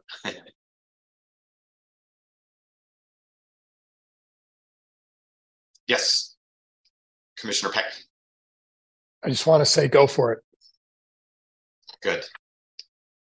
So that is what I will do.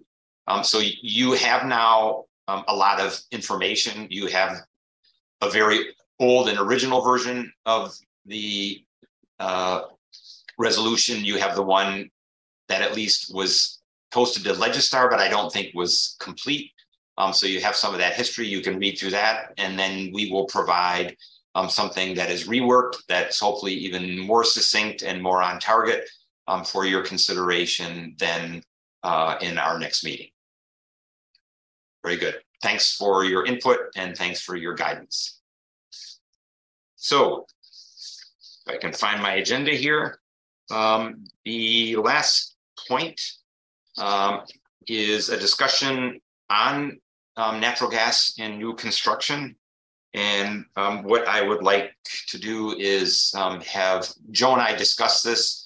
It's also been discussed between Joe and with input from Missy. Originally, there was a proposal for a resolution addressing this, and we decided, rather than considering the resolution, that there may be a better let's say, course of action on this. And I'd like Joe to introduce that, and then I may add some additional comments, and then we'll open it up for discussion. Yeah, thank you. So I've mentioned this, but just wanted to have it here. So as many of you know, next month, February 14th, the Planning Commission, they're having their special work session dedicated to the proposed ordinance change that would require all new buildings be electric. My understanding is the agenda for this meeting is still being put together, but the Planning Commission would welcome having everyone here, the members of the Energy Commission, attend as participants to learn from the various speakers there. Given that this meeting date and time, I think they start at 7, where we start at 6. Overlaps with our February meeting. We have a couple routes we could go with that. One of the options being canceling our meeting next month, and instead having all energy commissioners attend as participants for that planning session, or potentially having a reduced session where we still meet for our first hour, and then or with the commitment that we finish with that hour and then head over at that point in time.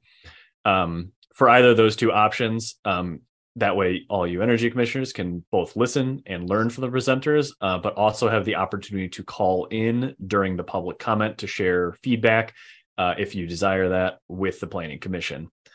In just overall context, given this tight timeline for the ordinance coming through planning, it's my understanding it will not be coming to the Energy Commission before a formal vote by the Planning Commission. However, it will be coming to the Energy Commission after it has cleared planning and before it goes to City Council. There's a lot of moving parts here. I know that it's a lot kind of to keep track of. But from talking with Planning Commission folks and their planning staff, joining the meeting on next month, February 14th, seems to be the best way to kind of keep Planning Commission and Energy Commission in alignment. So now we'll just kind of open it up, go through, talk a little bit about kind of the process, discuss our options, and then decide kind of how we want to handle our next meeting, and kind of go through those different options, see what kind of works best for all of you. John, anything I missed or you would like to add in? Let's just go ahead and open things up for discussion. I've got a few thoughts that I might share later, but I'd like to hear what other people think. Commissioner McKenna.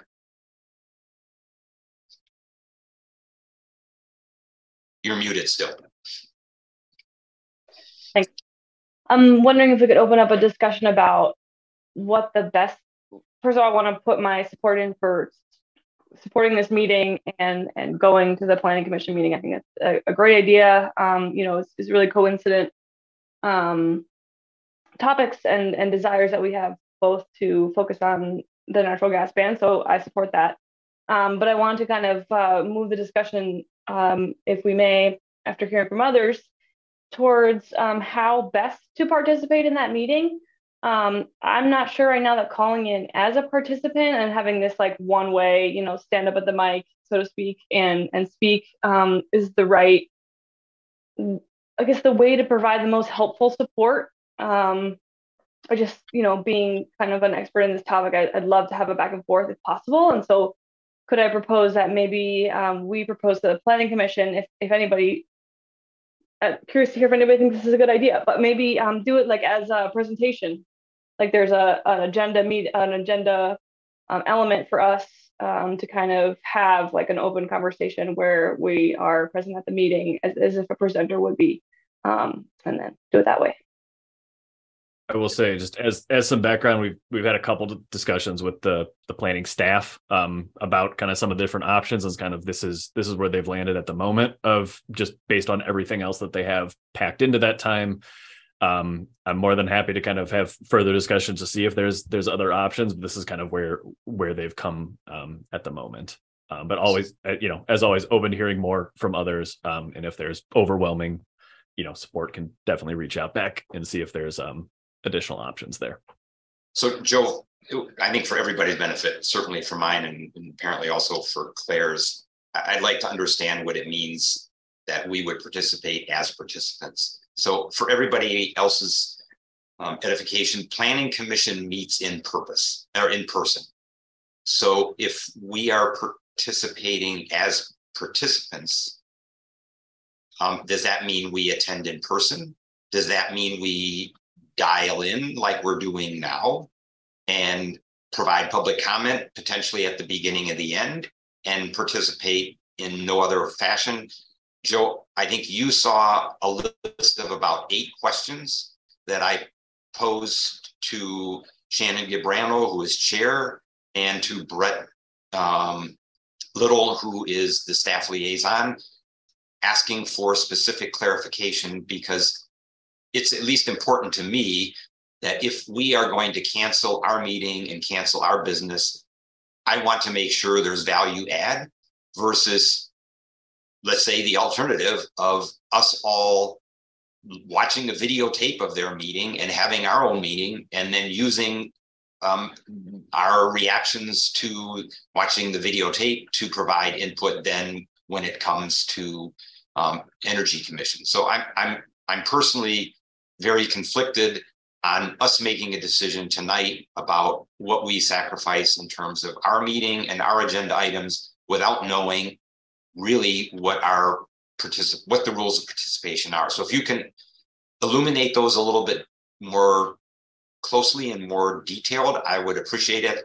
And maybe I'll let Commissioner Peck speak first before turning it back to you, Joe. Go ahead, Commissioner Peck. I'd be happy to hear Joe say something first, but I also, just to get it in quick, I think it's very important for us to have a very thoughtful discussion of this topic. Planning is going to have one perspective. We're going to be focused on the climate emergency and the climate crisis. And hopefully there's going to be some good overlap in our sense of what needs to be done, but we really need to make sure that we're coming at this from all angles in a very thoughtful way. So I love your idea of just watching their proceedings and their talks. I want to learn more for sure, and then having a thoughtful discussion. But Joe might have a better solution. Sorry. Councilmember Briggs, do you want me to go first, or do you have something on this as well? Okay. Yeah. Kind of like you were saying, Chair Mirsky, it would primarily be, as participant means you'd either be attending the session in person, you're able to watch and call in as well. But it would be more in the context of providing input through, the public comment 3-minute, opportunity there. It would not, being in the full group, everyone kind of part of that discussion, collaborating back and forth in that context. Just again, that's kind of where, we weren't necessarily able to get together that whole joint kind of meeting where everyone's talking like that, just given timeframes with everything planning had to work through on their end, getting the timelines from that perspective. So that is the context of what it would be, is, sitting there attending. Obviously you're able to watch it back. But watching it back, the only downside to that is you're not able to provide the comment during the time period. Others won't hear it. Either be it community members, commissioners at the moment. So that is what would potentially be lost if we're not directly there. But from the rest of it, it would just be those comments during those 3-minute windows where you're able to call in or speak if physically present. So that's clear. If we were to have our own meeting, we should all recognize that we would not be able to call in, certainly at the beginning of their meeting, because we would be in the midst of ours. There is the potential that we could call in at the end of the meeting and provide suggestions, but that would be without having had the benefit of being able to listen into their meeting. So that's something we have to weigh. Councilmember Briggs. Yeah, so I was just looking at, it looks like, if I'm looking at the dates correctly on this, and please correct me if I'm wrong on this, Joe, if it's conflicting with ours next month, that's February 14th, the second Tuesday of the month, which is usually when they have a work session. Is this coming to a work session or a general session of theirs? They're having a work session for it. Okay. And so their work sessions are on Zoom still. So it would be possible for everybody to attend remotely. I think one of the pieces that might be helpful and perhaps more beneficial for this group is if there may be balancing a lot on their agenda, I assume, and trying to not make this be too unwieldy. If there was an opportunity to have that discussion at the beginning of their agenda, for example, maybe there are some general comments that members of this commission might want to make at the beginning in public comment to inform their discussion going into it, and things to think about. But I do wonder if it's more helpful. One of the benefits of everybody watching this at the same time, as opposed to saying, "Oh, we're going to go back and watch it," because I know from experience that often doesn't happen. Making a commitment to all watch it is that we all have the same body of information. It then informs the recommendation, the Energy Commission discussion. So what we would have is not so much that Planning Commission is being informed by Energy Commission, but that Energy Commission is being informed by Planning Commission, and we're able to take into account, what are the things that they're debating, and helping council wrestle through There may be some very different perspectives. I suspect there are some very different perspectives and issues that are going to be brought up. And to be able to hear what those things are, even if, the first hour is listening to Planning Commission debate that, and then coming here and doing a brain dump of, what did we just hear? What was problematic? What made sense? And then helping that inform a future Energy Commission discussion. That's one possible route that might be productive in terms of just making sure that when this gets to council, that we've had a really thoughtful analysis of how this goes forward, and maybe identifying what information we don't yet have, which is something that I suspect that I'm going to be wrestling with a lot. Great input. I'd remind everyone that Planning Commission is in a sense advising council on this, just as we would be advising council. So we would have the opportunity to weigh in and advise Planning Commission by participating and providing comment. And then we would have a second, let's say, opportunity when we discuss it and we perhaps frame our own resolution to also then advise council. So I appreciate those comments, Councilmember Briggs. Commissioner Levin. Yeah, I mean, depending on who the speakers are, and I apologize, I haven't looked to see who's speaking at this meeting, but it would at least be nice. I don't know if we can designate one person who would be able, whoever we think would be best, maybe to be able to at least ask some questions. Asking those at the very end during public comments, I don't know that that's going to be the most productive. So I get the logistics of, we're not going to be panelists.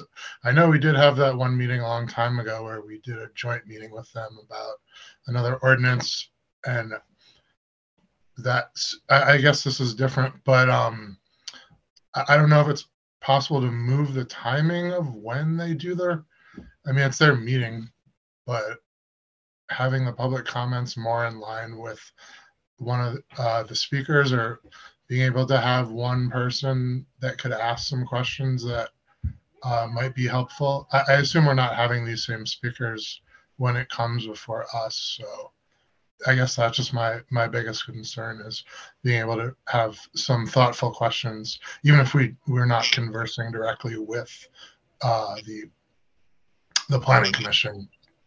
But yeah. Thanks for those thoughtful ideas. Commissioner Smith.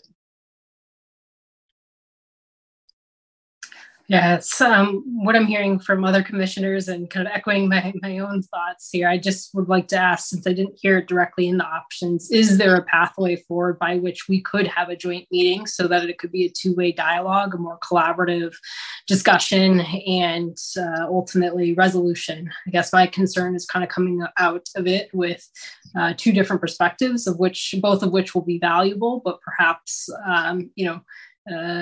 being conflicting in nature, and being able to have that dialogue and discussion being very important to the ultimate recommendations and resolution that go to council. So even if it's a little bit further out in terms of timeline, hearing that may be part of the issue, Joe, is there a pathway forward? I'd just like to ask on having a joint discussion. I think it seems difficult at this time, largely because I know, and going back to some of earlier conversations, like the time to get this done and implemented, some of this has already been pushed back a few months. And then once, everything were to go forward, be voted on, and then go into place, does take time as well. So if we were to, try to get something scheduled, it would kind of further push back the overall timeline and be, that, which is just a trade-off to make. It seems like at the moment, this is kind of the path forward that they are working for. They originally were looking at this in their December meeting, and they, postponed it to voting in their March meeting, with, February being the work session, and then the months of December and January being time to gather as much information as they could from the planning staff side, as well as others, in recognition of lots of people were in and out throughout the holidays. So it is certainly possible to ask and see if something like that could happen. But it seems like it would be difficult to do given the timeline, because again, their timeline is have their work session in February, vote on their recommendation in March, at which point it would then go through, we'd have opportunity to have look over that, provide our own recommendations before going to council, is my understanding. I'll speak up and give my opinion here. I second the concerns, or the desire, maybe is a better way of putting it, that Commissioner Smith expressed. On the other hand, we do have an acute need for new housing in Ann Arbor, and the Planning Commission and City Council is really working valiantly to address that. And there are a number of projects. Any of you who follow MLive probably saw Ryan Stanton's recent article at the end of December, I think it was, listing 30 projects in Ann Arbor that are in process.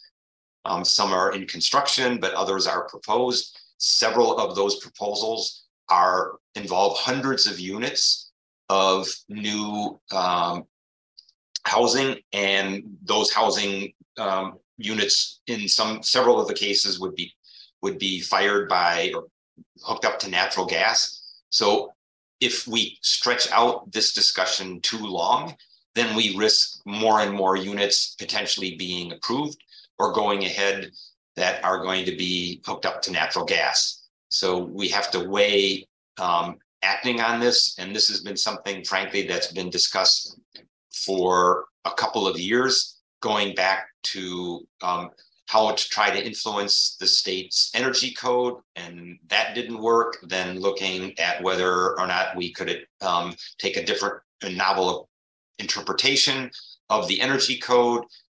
That did not, well, let's say, was not viewed favorably by legal. Then this new idea came up of addressing it through zoning.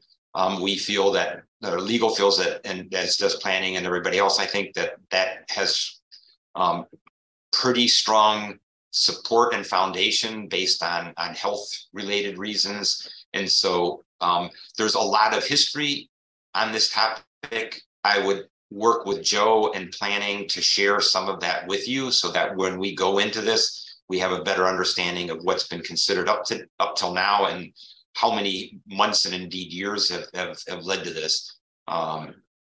So those are thoughts that I wanted everybody to consider and wanted to share with you. Others, before we maybe take a vote on what we do in our meeting. Any other comments?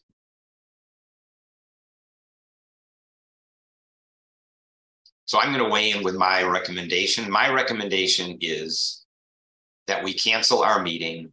I think this is an important topic. I would encourage and we'll put this up for a vote, but I would encourage everyone to attend the meeting in person, or at the very least to dial in. I would encourage everyone to read some preparatory materials that we'll pull together so that you understand the background. And I would encourage everyone to provide public comment at the beginning, and maybe even ideally at the end if you want to react to something that was discussed. And then we will all have an opportunity to discuss this in our own meeting, to prepare our own resolution, and to address any concerns that we have before council finally votes on this. That would be my recommendation to the group. And what I would like to do is allow anybody else to maybe make their final recommendations or speak, and then I'll take a vote on whether or not we will hold the meeting or not. But any other final thoughts from anyone else? So I'm going to make a resolution, or frame a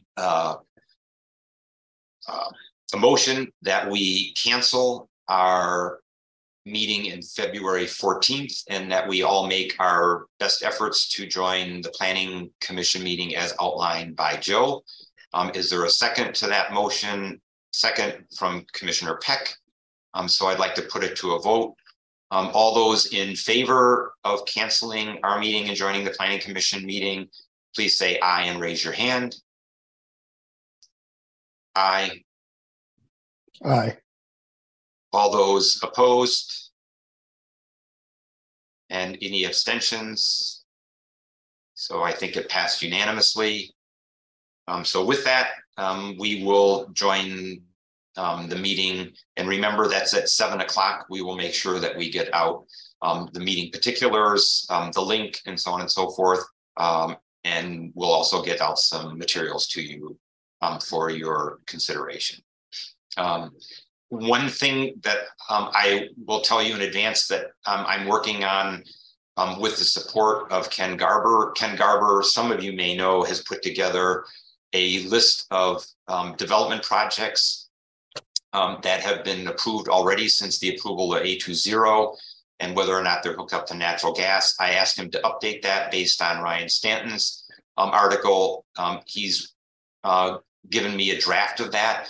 It's 43 development projects. It lists some of the key characteristics of the project, whether it's proposed to hook up to natural gas or not, or whether it's unknown. And that will be one of the things that we'll forward to you so that you can see what is at least already been approved since the A20 plan was approved, and then what's in the pipeline.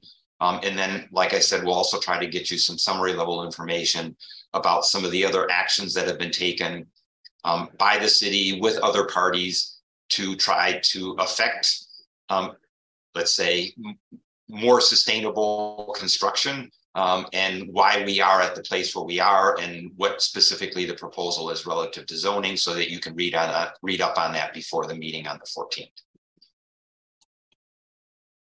Okay, so we are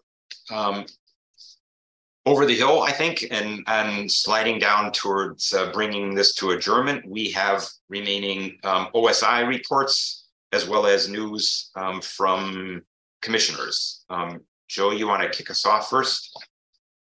Sure. And just to give two logistic commission things before the overall OSI reports. One, I know some folks have been having difficulties receiving emails from the Energy Commission group. Obviously, I don't know if people are not receiving them, and you might not either. So if you haven't been receiving emails recently from that would be sent to the Energy Commission, the most recent one would have been this morning. Please reach out, and I can work with IT just to make sure that you all are getting those emails. And additionally, I think I sent out at one point, but relatedly, some might not have gotten. Our meetings will be held virtually for the rest of this year. If that is changing at any point, I will reach out and let you know. But for the time being, plans are for all of our meetings this year to be virtual as well. Commissioner Harp, did you have a question on either of those? Yeah, sorry. Just for quick awareness, about how many emails may have been sent out recently, so that one might know if whether they're having a problem or not. Sure. Admittedly, not a ton. Most have just been around the agenda has been posted or a quick update around that. I believe the most recent one would have been, well, I know I sent one last Wednesday at 3:41. And there should have been. The most recent one was the transparency resolution email. So if any of you did not get that email, let Joe know, because then we would know. That was sent out, Joe, when? Was it actually this morning? Yes. Yeah. I think it would have been, this morning around 9:41 would have been the most recent. So either this morning at 9:41 or last Wednesday at like 3 something in the afternoon. So yeah, not a ton, but they're mostly just around here's agenda's been posted, any changes or other little updates as they come. Outside of that, things are moving forward at OSI. Like we mentioned, all our budget stuff is due to city administrator by the end of the month. So a lot of work has been done just kind of around our respective programs and stuff like that, getting those budgets prepared. We also just put out our newsletter. I think it went out yesterday or something. So feel free to peruse that to see any things that have been updated. Just a couple highlights. Joe, can I ask Yeah, that go ahead. you double check the mailing list of that and ensure that all commissioners are on it? Actually, I'm not positive that I'm even on it.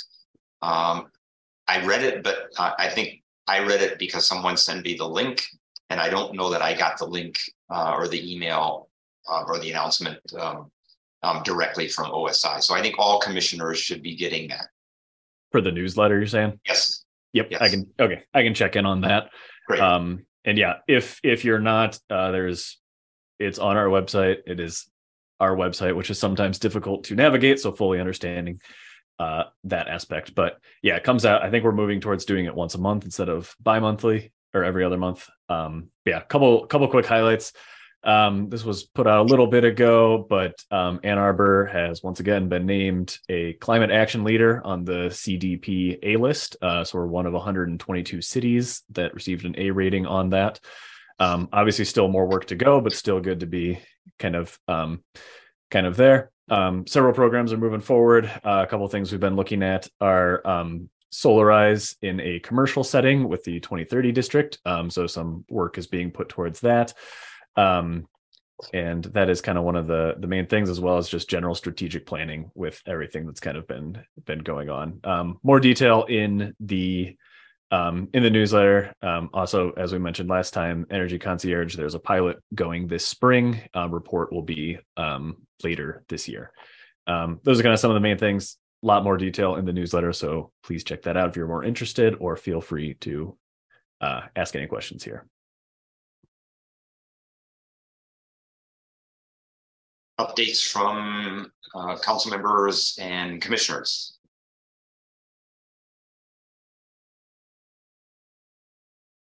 Councilmember Briggs. I can't think of a update right now, but I'm going to use this opportunity to say what I might think, just to talk a little bit more about the February meeting. One thing that obviously Planning Commission will be thinking about a lot is the impact of a natural gas ban on all types of development. And so we often talk a lot about housing, but I know that they're going to be thinking a lot about what does this mean for industrial? What does it mean for labs? Like just the whole scope of different type of development. We are beginning as council members to hear from different types of developers that are saying, I cannot build a large scale hotel, for example, in Ann Arbor. If you do something like this, we're not seeing models of this. And so to the degree that folks have information and expertise to be able to inform that conversation around different types of development and different things that Planning Commission should be thinking about in this process, I think that would be really helpful for them and obviously ultimately helpful for council. But those are some of the questions I can anticipate they might be thinking about. Thank you. Commissioner Peck. Hey, I'm wondering if Claire is hiding somewhere. Because I have a funny feeling you would have an answer to some of these questions, or at least know who to go to. Can you envision someone, some type of development, a big hotel? I think a University of Michigan will figure out a way to do it without gas if we build something big. So I think that would be one part of the answer. But is it reasonable that a developer could say, "Hey, you're just making it impossible to do this"? I don't think so anymore, but you might have a better answer. Is it okay if I answer? Or go ahead. Thanks. Yeah, not to get too long-winded here, but I worked on projects in Boston that were basically the city of Boston. As an engineer on the developers team, the city of Boston asked us the same question. Here's a new hotel that you're proposing. Like, what? Prove to us that it can't be all electric. That was kind of their stance. And so I've done the engineering analysis on the development team. And we basically weren't able to prove it, right? Because the technology is available, and it's just a matter of cost. And sure, the developers are talking about their bottom line when they say that they can't do it. But I guarantee you that there are developers in this country on the east and on the west and in other parts of the country that are doing it today. And if you're talking to a developer that says they can't do it, then they need to move on. because there's somebody else that can. Right, they can go to Texas. That's effectively what Tim McDonald told us, certainly on the housing side, and commercial kitchens can use induction and electric cooking just like residential units can. Other comments, updates from commissioners.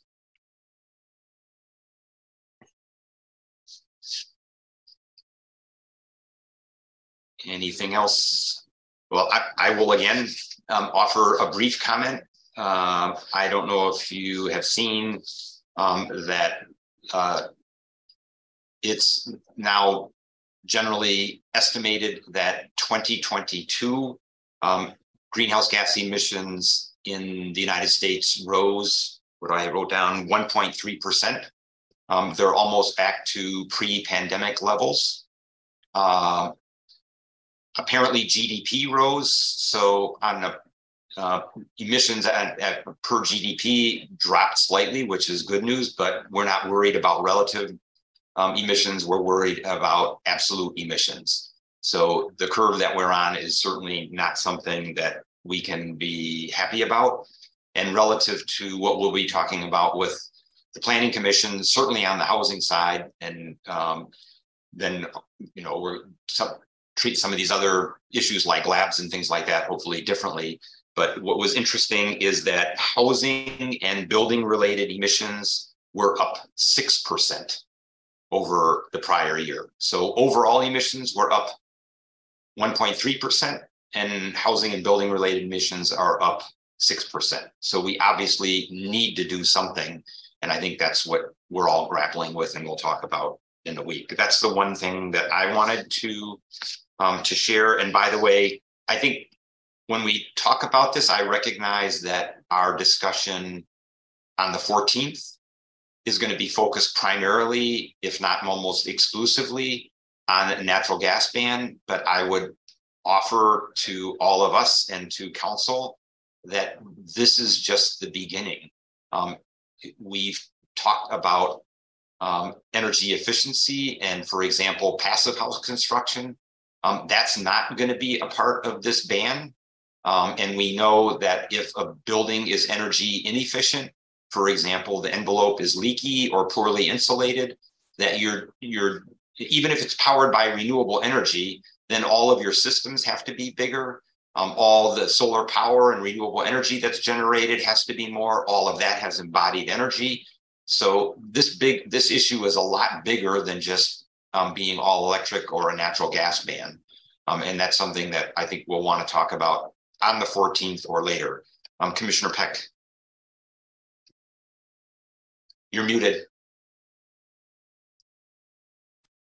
I don't want to be contentious, but I think on that issue, when we were doing the carbon neutrality plan for U of M, we did a lot of analysis, and it was concluded, and this is where Greg Keolian could come in handy maybe, that it's not efficient to focus on energy efficiency relative to renewable energy. In other words, from a cost point of view, dollars, carbon per unit or carbon per dollar, it's better to go with renewable energy rather than spend money on energy efficiency in university buildings.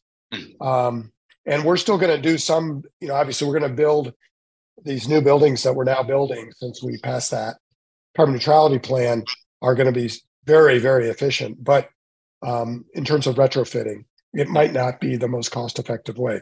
Now, Claire's going to tell you how I'm wrong. No. Go ahead, Claire. Is that grit? Yeah, I just want to kind of add a little bit of nuance to that. I think for commercial buildings and university buildings, that makes sense. You have more, you don't have as high heating demands, but for a heating dominated climate and heating dominated use, when we think of residential, actually energy efficiency is the number one step we have to take. And that's because it enables, all electric heating with heat pumps. And so, and I know that we mentioned earlier, several commissioners mentioned earlier that, we want to focus on the highest, greenhouse gas emission savings maybe for cost.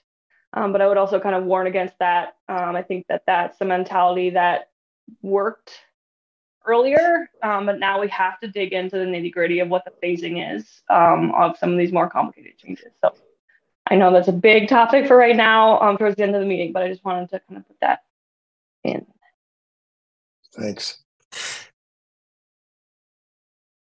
So we're then on to working group updates and report from the Environmental Commission. Carlene isn't here. I don't think the Transportation Electrification Group has met, so I don't think there's any update there. On the Environmental Commission side, I already mentioned that two of the most recent meetings really focused on this transparency resolution, and we didn't have a meeting in December. We're having a special meeting on Thursday to set topics for this year, and that's going to be in addition to our regular meeting at the end of the month. So I'll be able to provide more insights in our next meeting. We're now back to public input. So let's see. This is, again, an opportunity for persons to speak for up to 3 minutes.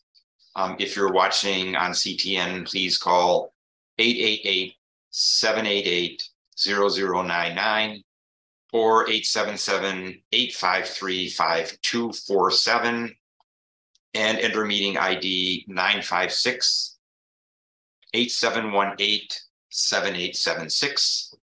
This information is also displayed on the agenda and the video feed. City staff will select callers that have raised their hand one by one using the last 3 digits of your phone number to electronically raise your hand to indicate your desire to speak. Please press *9 on your phone. You will hear an automated message that the host is allowing you to speak. And please move to a quiet area when speaking. And then finally, again, state your name and your address at the beginning of your comments. I have caller. Let me give you permission. Caller ending in 010.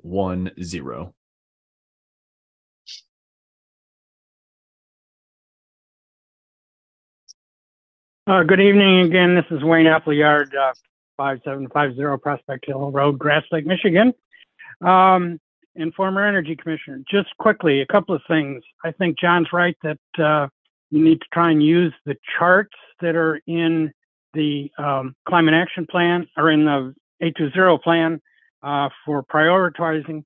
The problem is the charts are faulty. The charts don't have numbers for a lot of the items. And so, for instance, if you use the chart for green rental housing, no money would be spent because it's not calculated. And the same is for the energy concierge and community education. So some work needs to be done on that, and some of those numbers I don't think I would necessarily agree with. So I think somebody needs to check those items. I think someone talked about the possible legislation on banning natural gas. I think that's dead now that the Democrats have taken over. At least I certainly hope so at the state level. Someone mentioned the problem with people replacing their units only when they fail, and we need to teach people that if you wait for something to fail, then you don't have the option of getting the right thing because it may not be around. Especially considering there are sometimes time lags for getting things like heat pumps, especially particularly good ones. And finally, I've been hearing that the website is being redone for well over a year, and I think that tells us something about the process and the ability to have good websites. And I think that the city should reconsider using an outboard website for the web portion of the Energy Concierge. And I'll quit with that. Thank you. Thank you. Anyone else, Joe? Yep.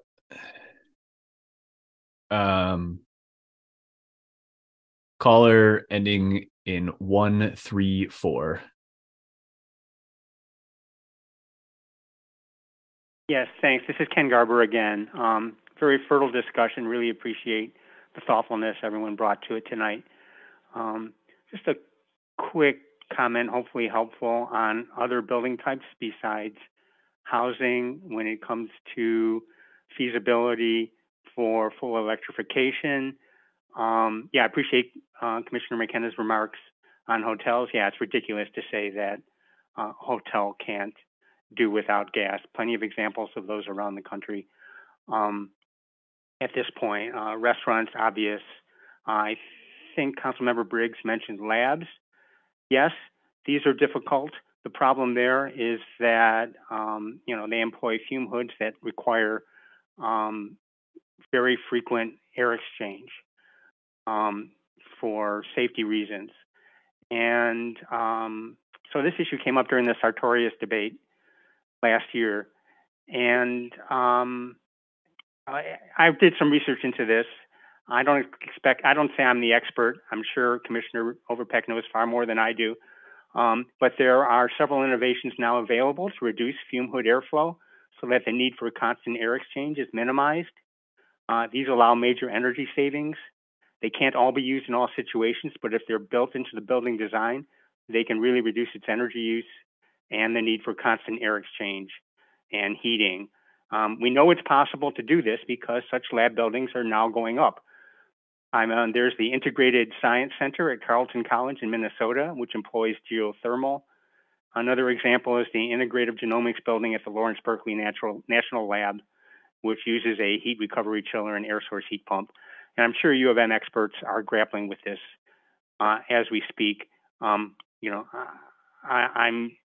still mourning the fact that we allowed Sartorius to go forward with gas, but I think that can be the last one. So that's my last comment. Again, I really appreciate the expertise, thoughtfulness, and passion that everyone's bringing to this whole subject. Thank you, Mr. Garber. We appreciate your comments as well. And I appreciate all the commissioners' input and comments tonight.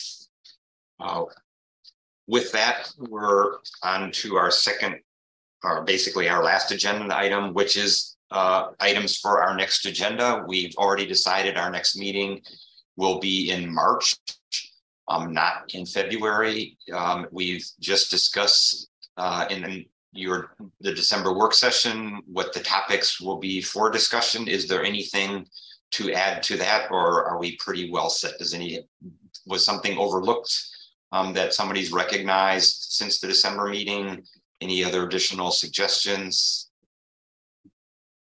I'll note one thing. We were potentially going to have someone talk about the dams in February. So I'll see what would be a time that works best for them. If March works, cool, but I'll see what availability they have. Great, thanks. Anything else? Seeing none, I adjourn this meeting at 8:29 p.m. Thanks to all of you, and have a nice rest of your evening.